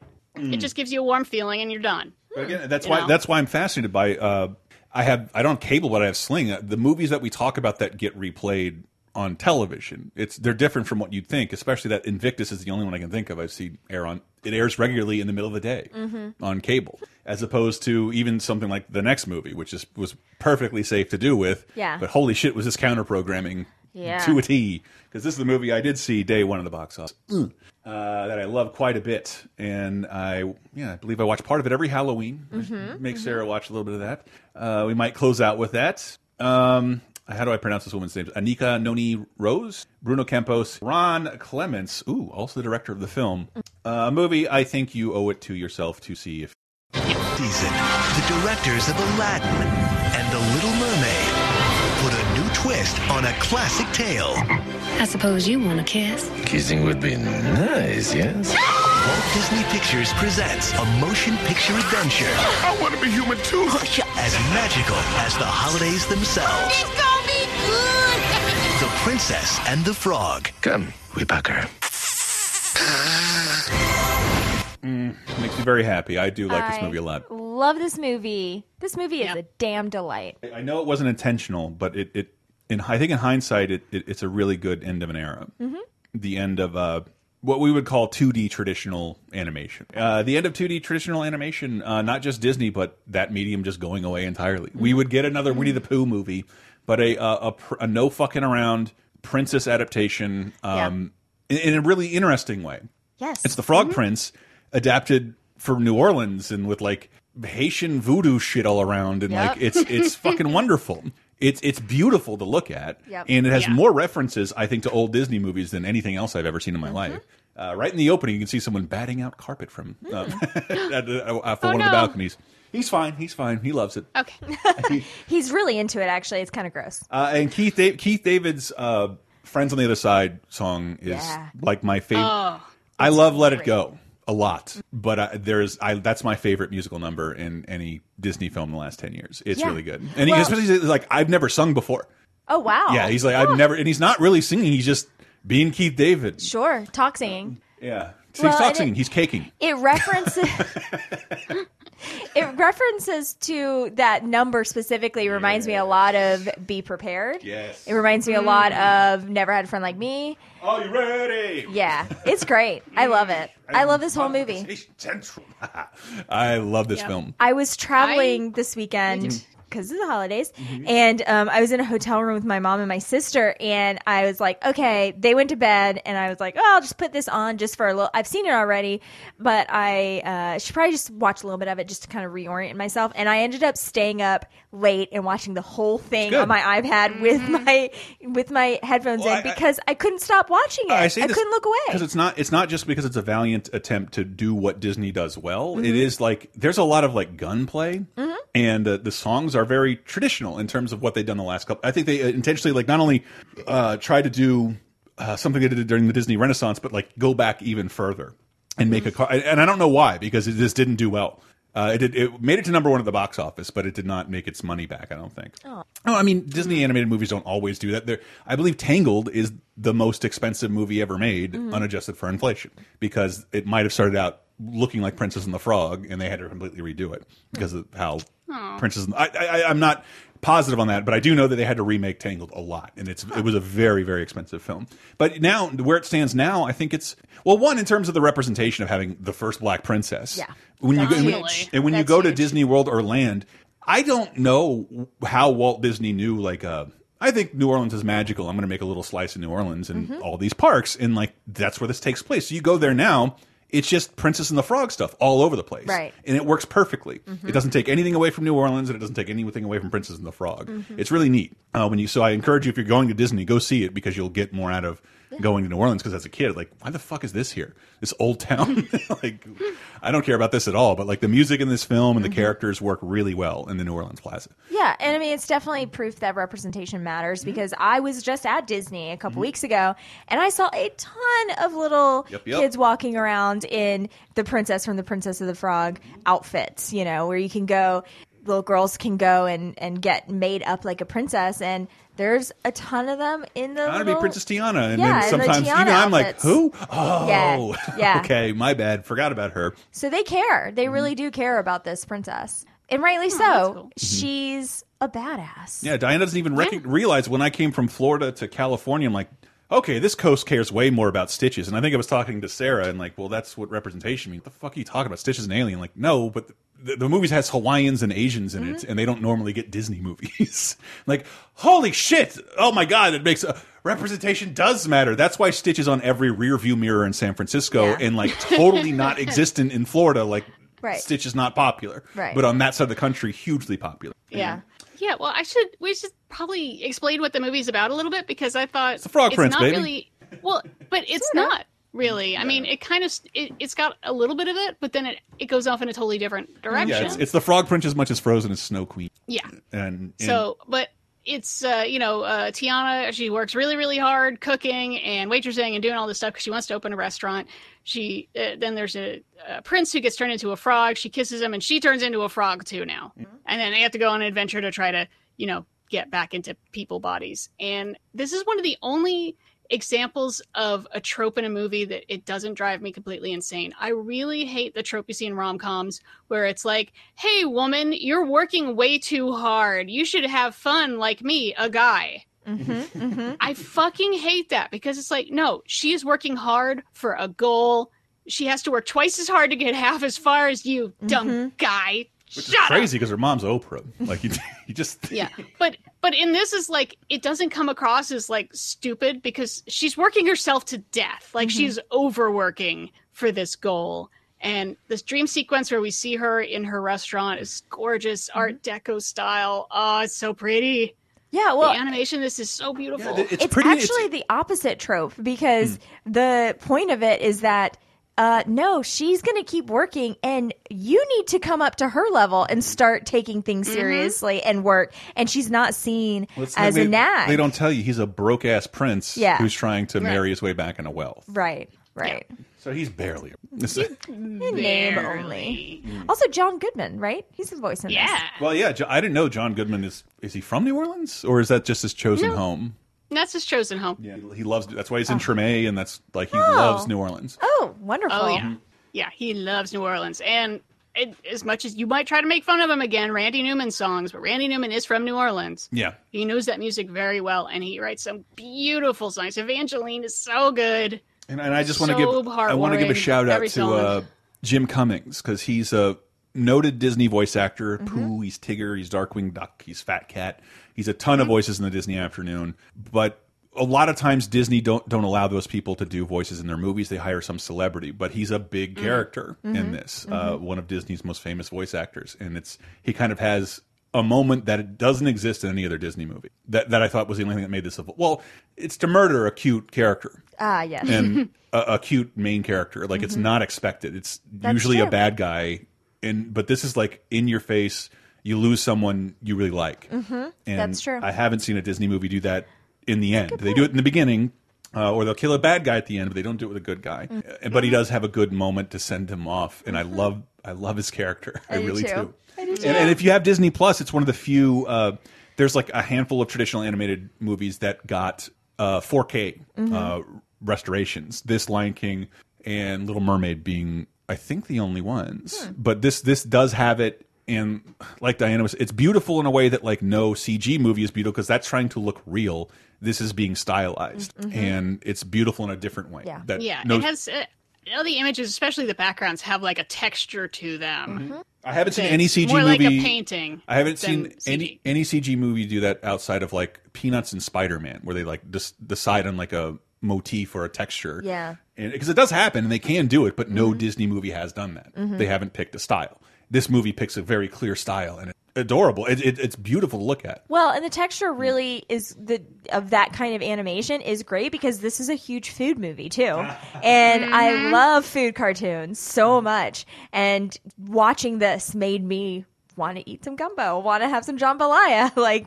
I'm ready to go back to New Orleans. I'm chomping at the bit right now. Yeah. Oh, the beignets. Oh, I need a basket of beignets. Yeah. Yeah, I still have my Louis. I got went to the Disney store and bought a big Louis the Gator with a felt trumpet stitched into his hand that I still have on my shelf. What a great character too! I just love him. Yeah, an alligator who just wants to play jazz, but he's too scary. Everyone runs away. He looks so Don Bluth. I'm a big fan of Disney Gators, but he looks much more like a Don Bluth character. That's true. That is a good point. I love this movie. You should definitely see it. Yep. And let me segue from the movies to television with more Disney and Disney parks, because most people, this got delayed from last week because I believe Obama was giving a speech about the troops or some war effort. So he preempted a brand new Disney Christmas special, who had taken a page from DreamWorks, who had made their animated films and then give Shrek and Madagascar holiday specials. Disney hadn't traditionally done that ever. Before Toy Story did it, it was a story of prep and landing on the 7th. And for me, I did a Christmas special blog. This is, I always call it my favorite of the modern new Christmas special. It's not modern anymore, I guess, after 10 years. Yet it still is, because Disney hasn't really made another one. There's been a Toy Story Christmas-y special, but this is really great. And if you've been to the parks recently, it might be the only reason you recognize it, because I don't think it gets played every year. But Prep and Landing, starring 2 elves, and it's the story of the elves who prepare Santa, prepare for Santa on every single home, and it's really cute. Cue Rosebud.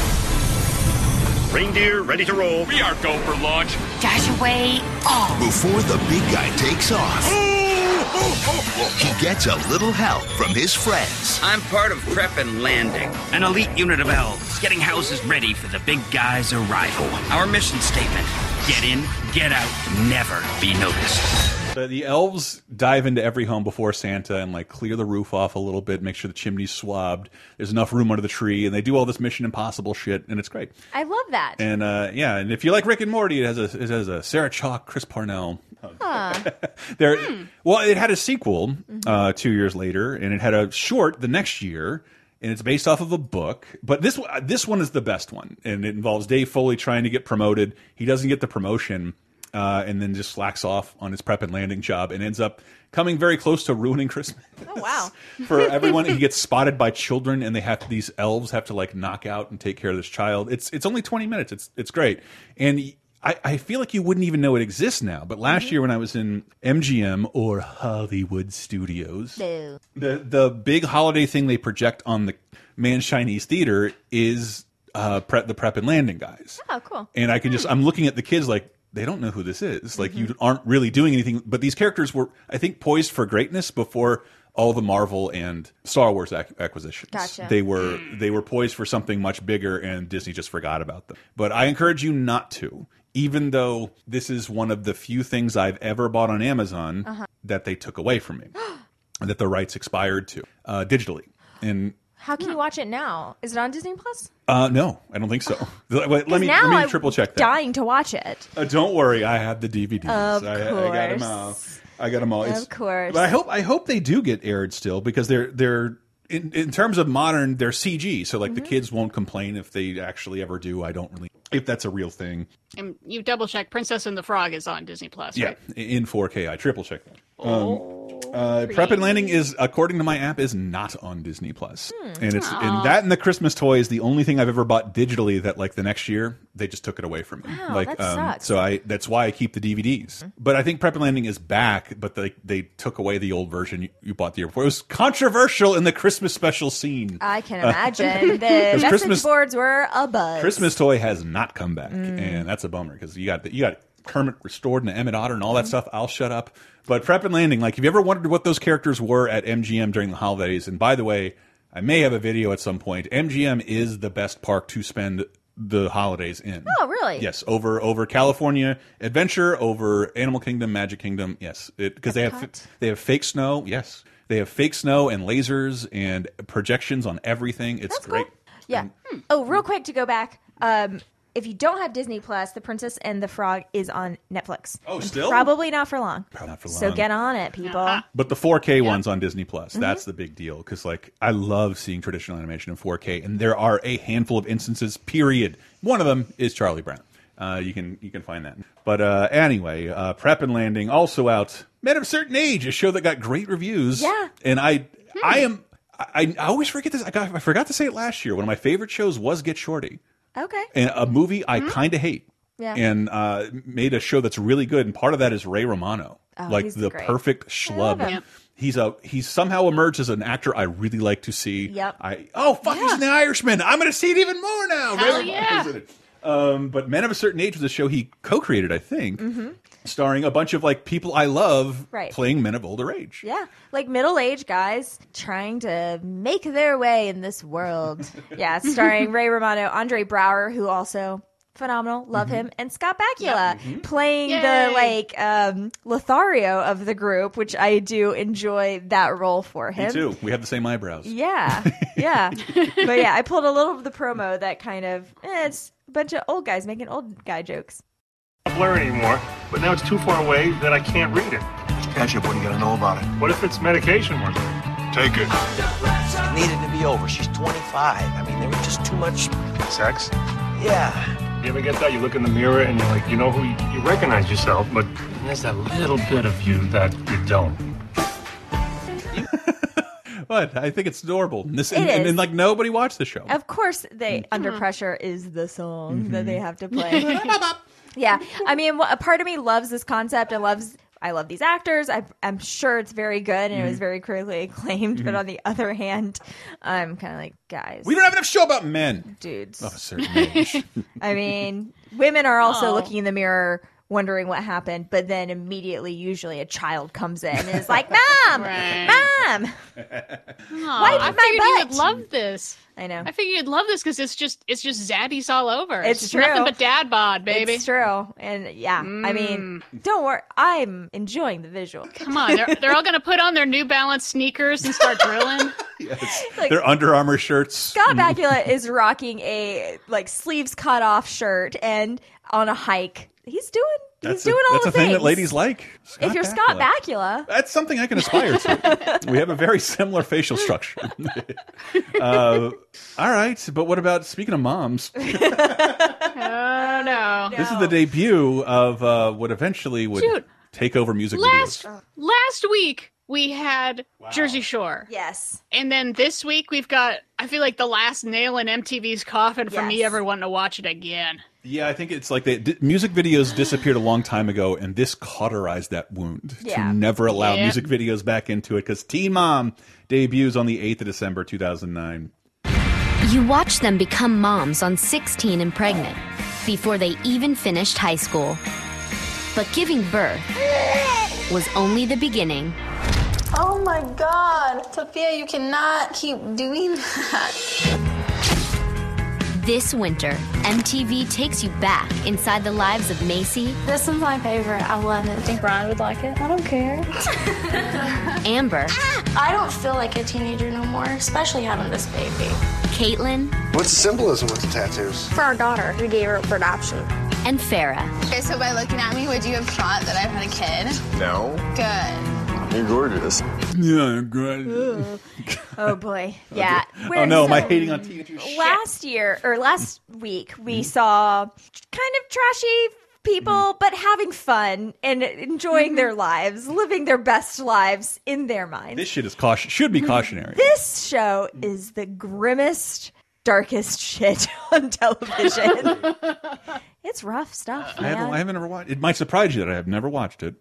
I did not watch it as much as I watched Jersey Shore they did because show this is my worst nightmare. They showed us documentaries in school about teenagers having kids to scare us into abstinence. That's how they did it. Right. So MTV has now given it commercials. Yeah. It's rough stuff. But yeah, I mean, 16 and Pregnant was a show that, came before this, and then they picked, I guess, four people that were on that show that seemed to resonate with people. They imply that one of them who gave the kid up for adoption? Yeah. So she's a teen mom without being a mother? Yeah, I think they were still pretty involved with the kid's life, though, I think. And kind of followed their relationship, which was very tumultuous. They didn't firehouse it. A lot of these stories are really sad, too, because some of these people have bad relationships with their own parents, bad relationships with their partners, and yeah, teenagers having bad relationships. Yeah, I know. Who would have thought? They're a regular. It's a regular War of the Roses situation. Sure is. But now with teenage anchor babies. Yeah, it's just this stuff is very grim, and a lot. If seen these people in the news, it's usually because there's some sort of domestic feud that goes on, which is very depressing. They'll never tell you that Marcy started her own flower shop. I'm assuming at least one of their lives ended up fine. Yeah. Because there's plenty of people I know with a teenage mom that, Yeah, people do this all the time and end up being perfectly fine. But when you put cameras on teenagers and force them to grow up they are forced to grow up very fast, it's not a great... Yeah, it's not a great combination. This went on for 4 seasons until 2012. It feels like it's always on. It started up again for another 4 seasons in 2015. And then it had several spin-offs too, where they just kept some new moms, some following these people as their children as their babies become children, basically. As the babies become mothers. One of the things I thought was very humorous was Farrah, the one that's like, would you ever believe that I had a child? She went on to do pornography with James Dean. I'm going to pretend I didn't know that. And MTV didn't like that. And guess who she was replaced by? Who? One Bristol Palin. Oh, my God, no. Yeah. A real-life celebrity. Yeah. Wait, that's definitely her kid? Were they trying to say it was like Sarah Palin's baby or some shit like that? Oh, yeah. No, they're trying to say Sarah Palin's baby was actually Bristol's, and they ended that rumor by saying, no, she couldn't have given birth 7 months ago because she's pregnant right now. Oh, Lord have mercy. Yeah. Fucking train wreck. All right, Teen Mom. I'm depressed. Mom. Watch Prep and Landing. It's a bummer. Or the Gruffalo TV movie with Helen Bonham Carter and James Corden. That's a kid's book, right? Yeah.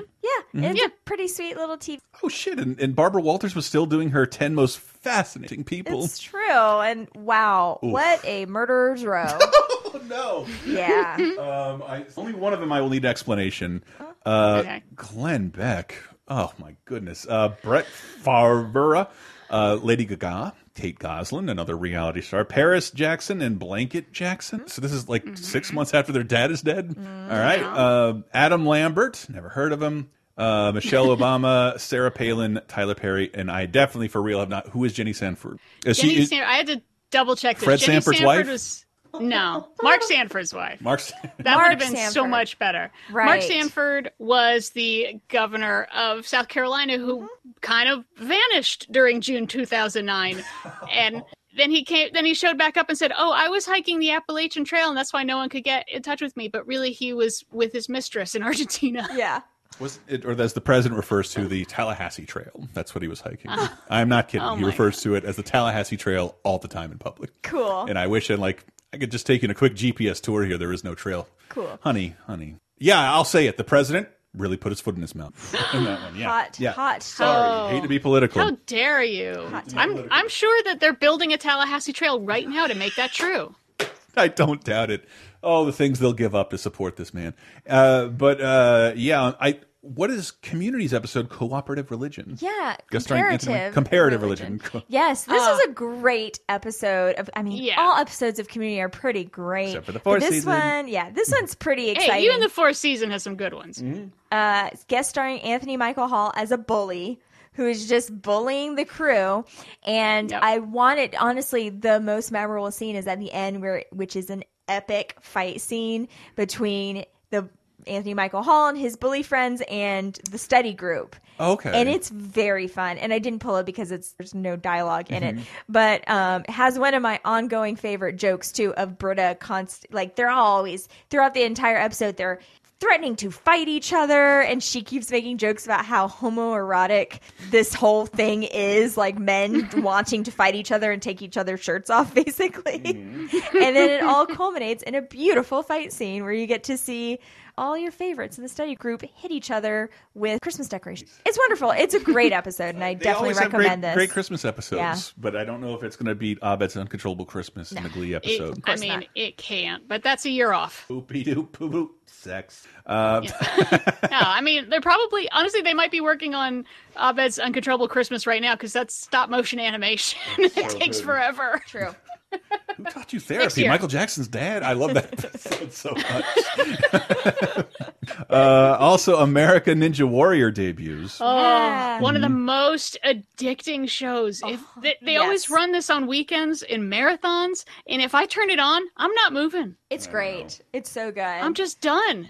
And it's for hilarious adult because, of course, I'm like criticizing. I'm like, oh, come on. You can do the warped wall, you puss. Yeah. It's like I can't even brush the Cheetos off my shirt. It's based on a Japanese show called Sasuke. Yeah.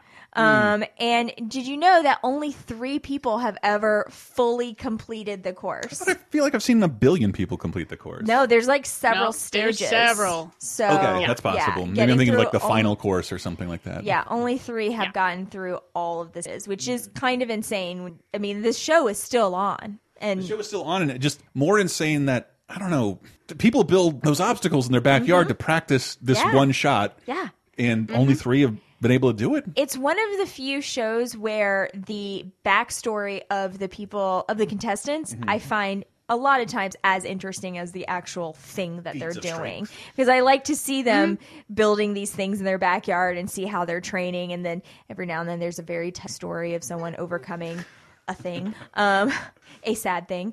But yeah, it's a great show and I highly recommend it. Yeah, it's just so fun. I never thought that, people running crazy obstacle courses, but you watch it long enough and it's like these same obstacles. You understand like the strategy of holding onto something with just the tips of your fingers or, having to, run over this thing or jump up the cargo ladder. Or I love it. Yeah, I used to watch Ninja Warrior because they dub it, was it on Spike before the American Ninja Warrior? So they would have a dubbed one, but it was all these Japanese contestants and jokes I didn't understand, but it was still just watching these people do this crazy stuff. You're thinking of MXC. That was No, I'm not. It's veterinarians versus TV doctors. That. That's right, Ken. Eat it on. But then on the 12th, SNL host Taylor Ruiner Lautner and Bon Jovi. Yeah. Yeah. 2 borings. 2 borings. Okay. Bon Jovi. I don't know, Yeah, Diana. We weren't around when that was cool. It was pretty boring. It's reminding me of that debate. Billie Eilish doesn't know who Van Halen is. Oh my god, I love that. I mean, why do I know who they are? Yeah. Like, this is not relevant to me, and I'm 20 years older than she. Truly, nobody cares. We'll talk about it next year or two. Van Halen's big comeback. What? When you were a teenager. Okay, no, maybe. In like 90, 91. As you're getting into teenage years. I remember. Come on, how many times did you watch the video for Right Now? Come on. I didn't. I just watched a lot of commercials for Crystal Pepsi. Yeah. and SNL's Crystal Gravy. I mean, I probably cannot name a Van Halen song. Panama. Okay. You could have just said. I could name a ton of theirs. I could name a ton of their songs, but I remember they reunited on stage at the music awards, and like everyone's like, "Oh my god, can you believe it?" And like, I didn't know he was ever in the band. I didn't know. Sorry. I love that for you. Like, I'm paying attention to music this whole time. I thought it was just Sammy Hagar and the. I didn't know. Didn't know. Leave Billie Eilish alone. But she's fine. Is she all right? She doing okay? I know she hurt her foot. What, you didn't see her SNL performance? That was fucking dope. That was amazing. I kind of assumed though that might have been like a Nelly Band-Aid under your eye sort of thing. She that really wasn't broke a her. real. Okay, I thought maybe she was making. I don't understand the children's fashions. I thought maybe that was a thing. Yeah. If you can't tell, I prefer Billie Eilish to Van Halen. If I had to choose one to live or die, yeah, Diana, I said it. Yeah, and I barely like that song, "Bad Guy." It's totally fine. But she seems more interesting. You children. Sorry, children. This child will be 40 in just a few thousand hours, me buying. Video games of 2009. Once again, we will go a little more in depth than on our Patreon, patreon.com/lasertime. I believe Driver comes back. Driver was a fun precursor to 3D Grand Theft Autos. This might be the one that has the semi-accurate San Francisco, where I've never played a game where I drove past the office I was playing in. I played this. That's Driver San Francisco. I mean, by played it, I mean I drove around and criticized the geography. Yes, that's very all easy I to do with open world games is just drive around. I can't play things. I'm terrible. And I don't know, I don't want to talk about this at all, but it's a huge game that every one of you has heard of or possibly played. Angry Birds. Angry Birds turns 10 which I think makes it bona fide. I don't know, because I don't know if another one of those games will ever be as successful, but its movie was pretty successful. The second movie did terribly. Didn't it already come out? I can't remember. I'm not a child. Yeah. Silent Hill Sharded Memories is out for a game I love. Memories. I love mispronouncing it. Shattered Memories. James Cameron's Avatar is also out. Hint. Yeah, The Saboteur, Spoiler. a game Michael can talk way more about than I can. But the game I you like that. do give a fuck about is The Legend of Zelda Spirit Tracks, which has some of my favorite overworld music in any Zelda series, where you're Link and you get to pilot a little ghost train all around this new area of Hyrule. The third instance of Toon Link. I love Toon Link. But a great game I really hope to see have life on another system, because that remaster of Wind Waker. Again, we'll talk more about that. Patreon.com/LaserTime. That's what supports the whole LaserTime network, including the show LaserTime. Every week a new topic. Video Game Apocalypse, the show hosted by Maddie Allen and Mr. Diana Goodman, Michael Raparez. Very fun to listen to. One magazine feature that's evergreen, and a look at the game landscape that week. And bonus time, we have bonus shows. We're trying to everything is fixed, and we're trying to get everything back up to speed. So all of your shows should be hitting normal times very, very soon. And a new episode of bonus time, I hope, because I have to get up an old episode of bonus. It's taking me a while to edit, because so many things have happened in my life. Saw MST3K live like the same week they canceled the show, and it's like the weirdest damper on the whole all the festivities. Everyone's like, "Yay, is this it?" Anyway, patreon.com/LaserTime. This holiday season, why not support the people who have given you so much support throughout the year in terms of hours? Price of a burger and fries can really go a long way for people like me and us. Like it really can in terms of compensating us and keeping us going. So thank you guys so much for that. Happy holidays to you, Diana. Where can people see you? Well, they can find me on the Twitter at ListenNerd, LeCineNerd, or follow the show at 302010 Podcast, 302010 Podcast. And with that, it's time for the deaths and the births of the week. Who was born and died during this period of 302010, December 6th through the 12th, across 3 decades? Who'll be dead? Bring us down. Okay, well, first to bring you down, 1999, we lost Joseph Heller. He was 76. That's the author of Catch-22. I just keep telling my dad, you know, there's a Catch-22 adaptation with George Clooney out, and I've heard no one say a word about it. Nobody's talking about it. It's shocking. And I remember is it good? Remember watching the movie, which is good, and like this would be more suited to a 10-episode TV series, and it exists. And it is. And it's one of my dad's favorite books, and he has no idea it exists. It's and, on Amazon? I think it's Hulu. Hulu. That's right, yeah. Which I have, and I have never seen it shown to me in Hulu when I've opened it up. They do not care about it. I've never seen it advertised to me, but I keep seeing some other insane stuff. I didn't know until I saw a standard def DVD in a Walmart, because it's over and done. Oh, wow. Right. Like, yes, a Catch-22 exists. A new Catch-22 exists. One of the greatest books of all time. Written by Joseph Heller. Please tell me that's who we're talking about. And yes. I didn't get thank God. Yeah. I just said it was. Oh, thank God. What are your epic rants? No. The author of Closing Time. Ooh, sorry. That's the sequel. Learn about your Yossarian kids. Yeah, Steve. Yeah. And who else are you dead? Deaths are done? Nope. Now oh, but it's birth that's the only death I got. Birth time. New show coming to LaserTime. Birth time. Oh, birthday is a doodly-doo. A ding-dong goodly-doodly ding-dong-doo. Who be born this week? Oh, we got 2 birthdays. One, I won't do a quiz for. I'll just shout it out because I do it every single year. Now we're recording this a couple days in advance, but if we make it to December 9th, happy birthday to Kirk Douglas. You will be 103. Wow, and wow. I think he's going to do it. And even if he doesn't, put him on ice. Make him wait. Yeah. Make him wait for that great beyond. Just let's not trot him out on any more award shit. I saw Michael Douglas on Kimmel, and he said, "Yeah, my parents just celebrated their something like 70th anniversary." Sorry, not his parents. It's his second wife, but yeah, she's still alive too. Damn, she is. Well, I mean, 27. She's probably a younger woman, so that doesn't seem like the Douglases would ever do.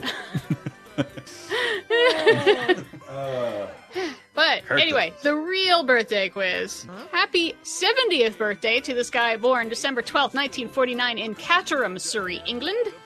He has 147 credits on IMDb. He worked very consistently on stage, radio, British television, but didn't become well known until he was 55. Bill Nye. Nicely done. Are you kidding? Are you fucking kidding me? Are you fucking kidding me? How? I am not fucking kidding you. Bill Nighy. I am the science guy. very good at this. Did you know any of that? It was just a stab in the dark. What was it their clue? Who's Who English and looks 70? He became famous in his 50s. So it wasn't. No, I was already thinking that when she said that he was 70 in English. Okay, so you didn't remember him being in was he in like a Star Wars radio drama? No, he did Hitchhiker's Guide. He was in a radio Hitchhiker's Guide. We've talked about it in Fairy Tale: A True Story, Notes in a Scandal, Still Crazy, Valkyrie, Pirate Radio, G-Force, Hot Fuzz, Underworld: Rise of the Lycans, the 2 and 3 Pirates of the Caribbean. Cool dude. Will do literally anything. Shaun of the Dead, baby. Yeah, Shaun of the Dead. I just rewatched Shaun of the Dead. I love it so much. And that is it for us. I believe Diana is going to tell Pump Up the Jam by Technotronic to go fuck itself for the actual best thing. Keith David and Princess and the Frog. I got friends on the he's got friends on the Such a good song. Yes, and man. so well done, that whole sequence. Yeah, so stay with us, people. We'll be back next week with more 30-2010. Until then, we've all got friends on the other side. Take us out, Mr. David. I can read your future. I can change it around some too. I look deep into your heart and soul. You do have a soul, don't you, Lawrence? Make your wildest dreams come true. I got voodoo, I got hoodoo, I got things I ain't even tried. And I got friends on the other side. He's got friends on the other side.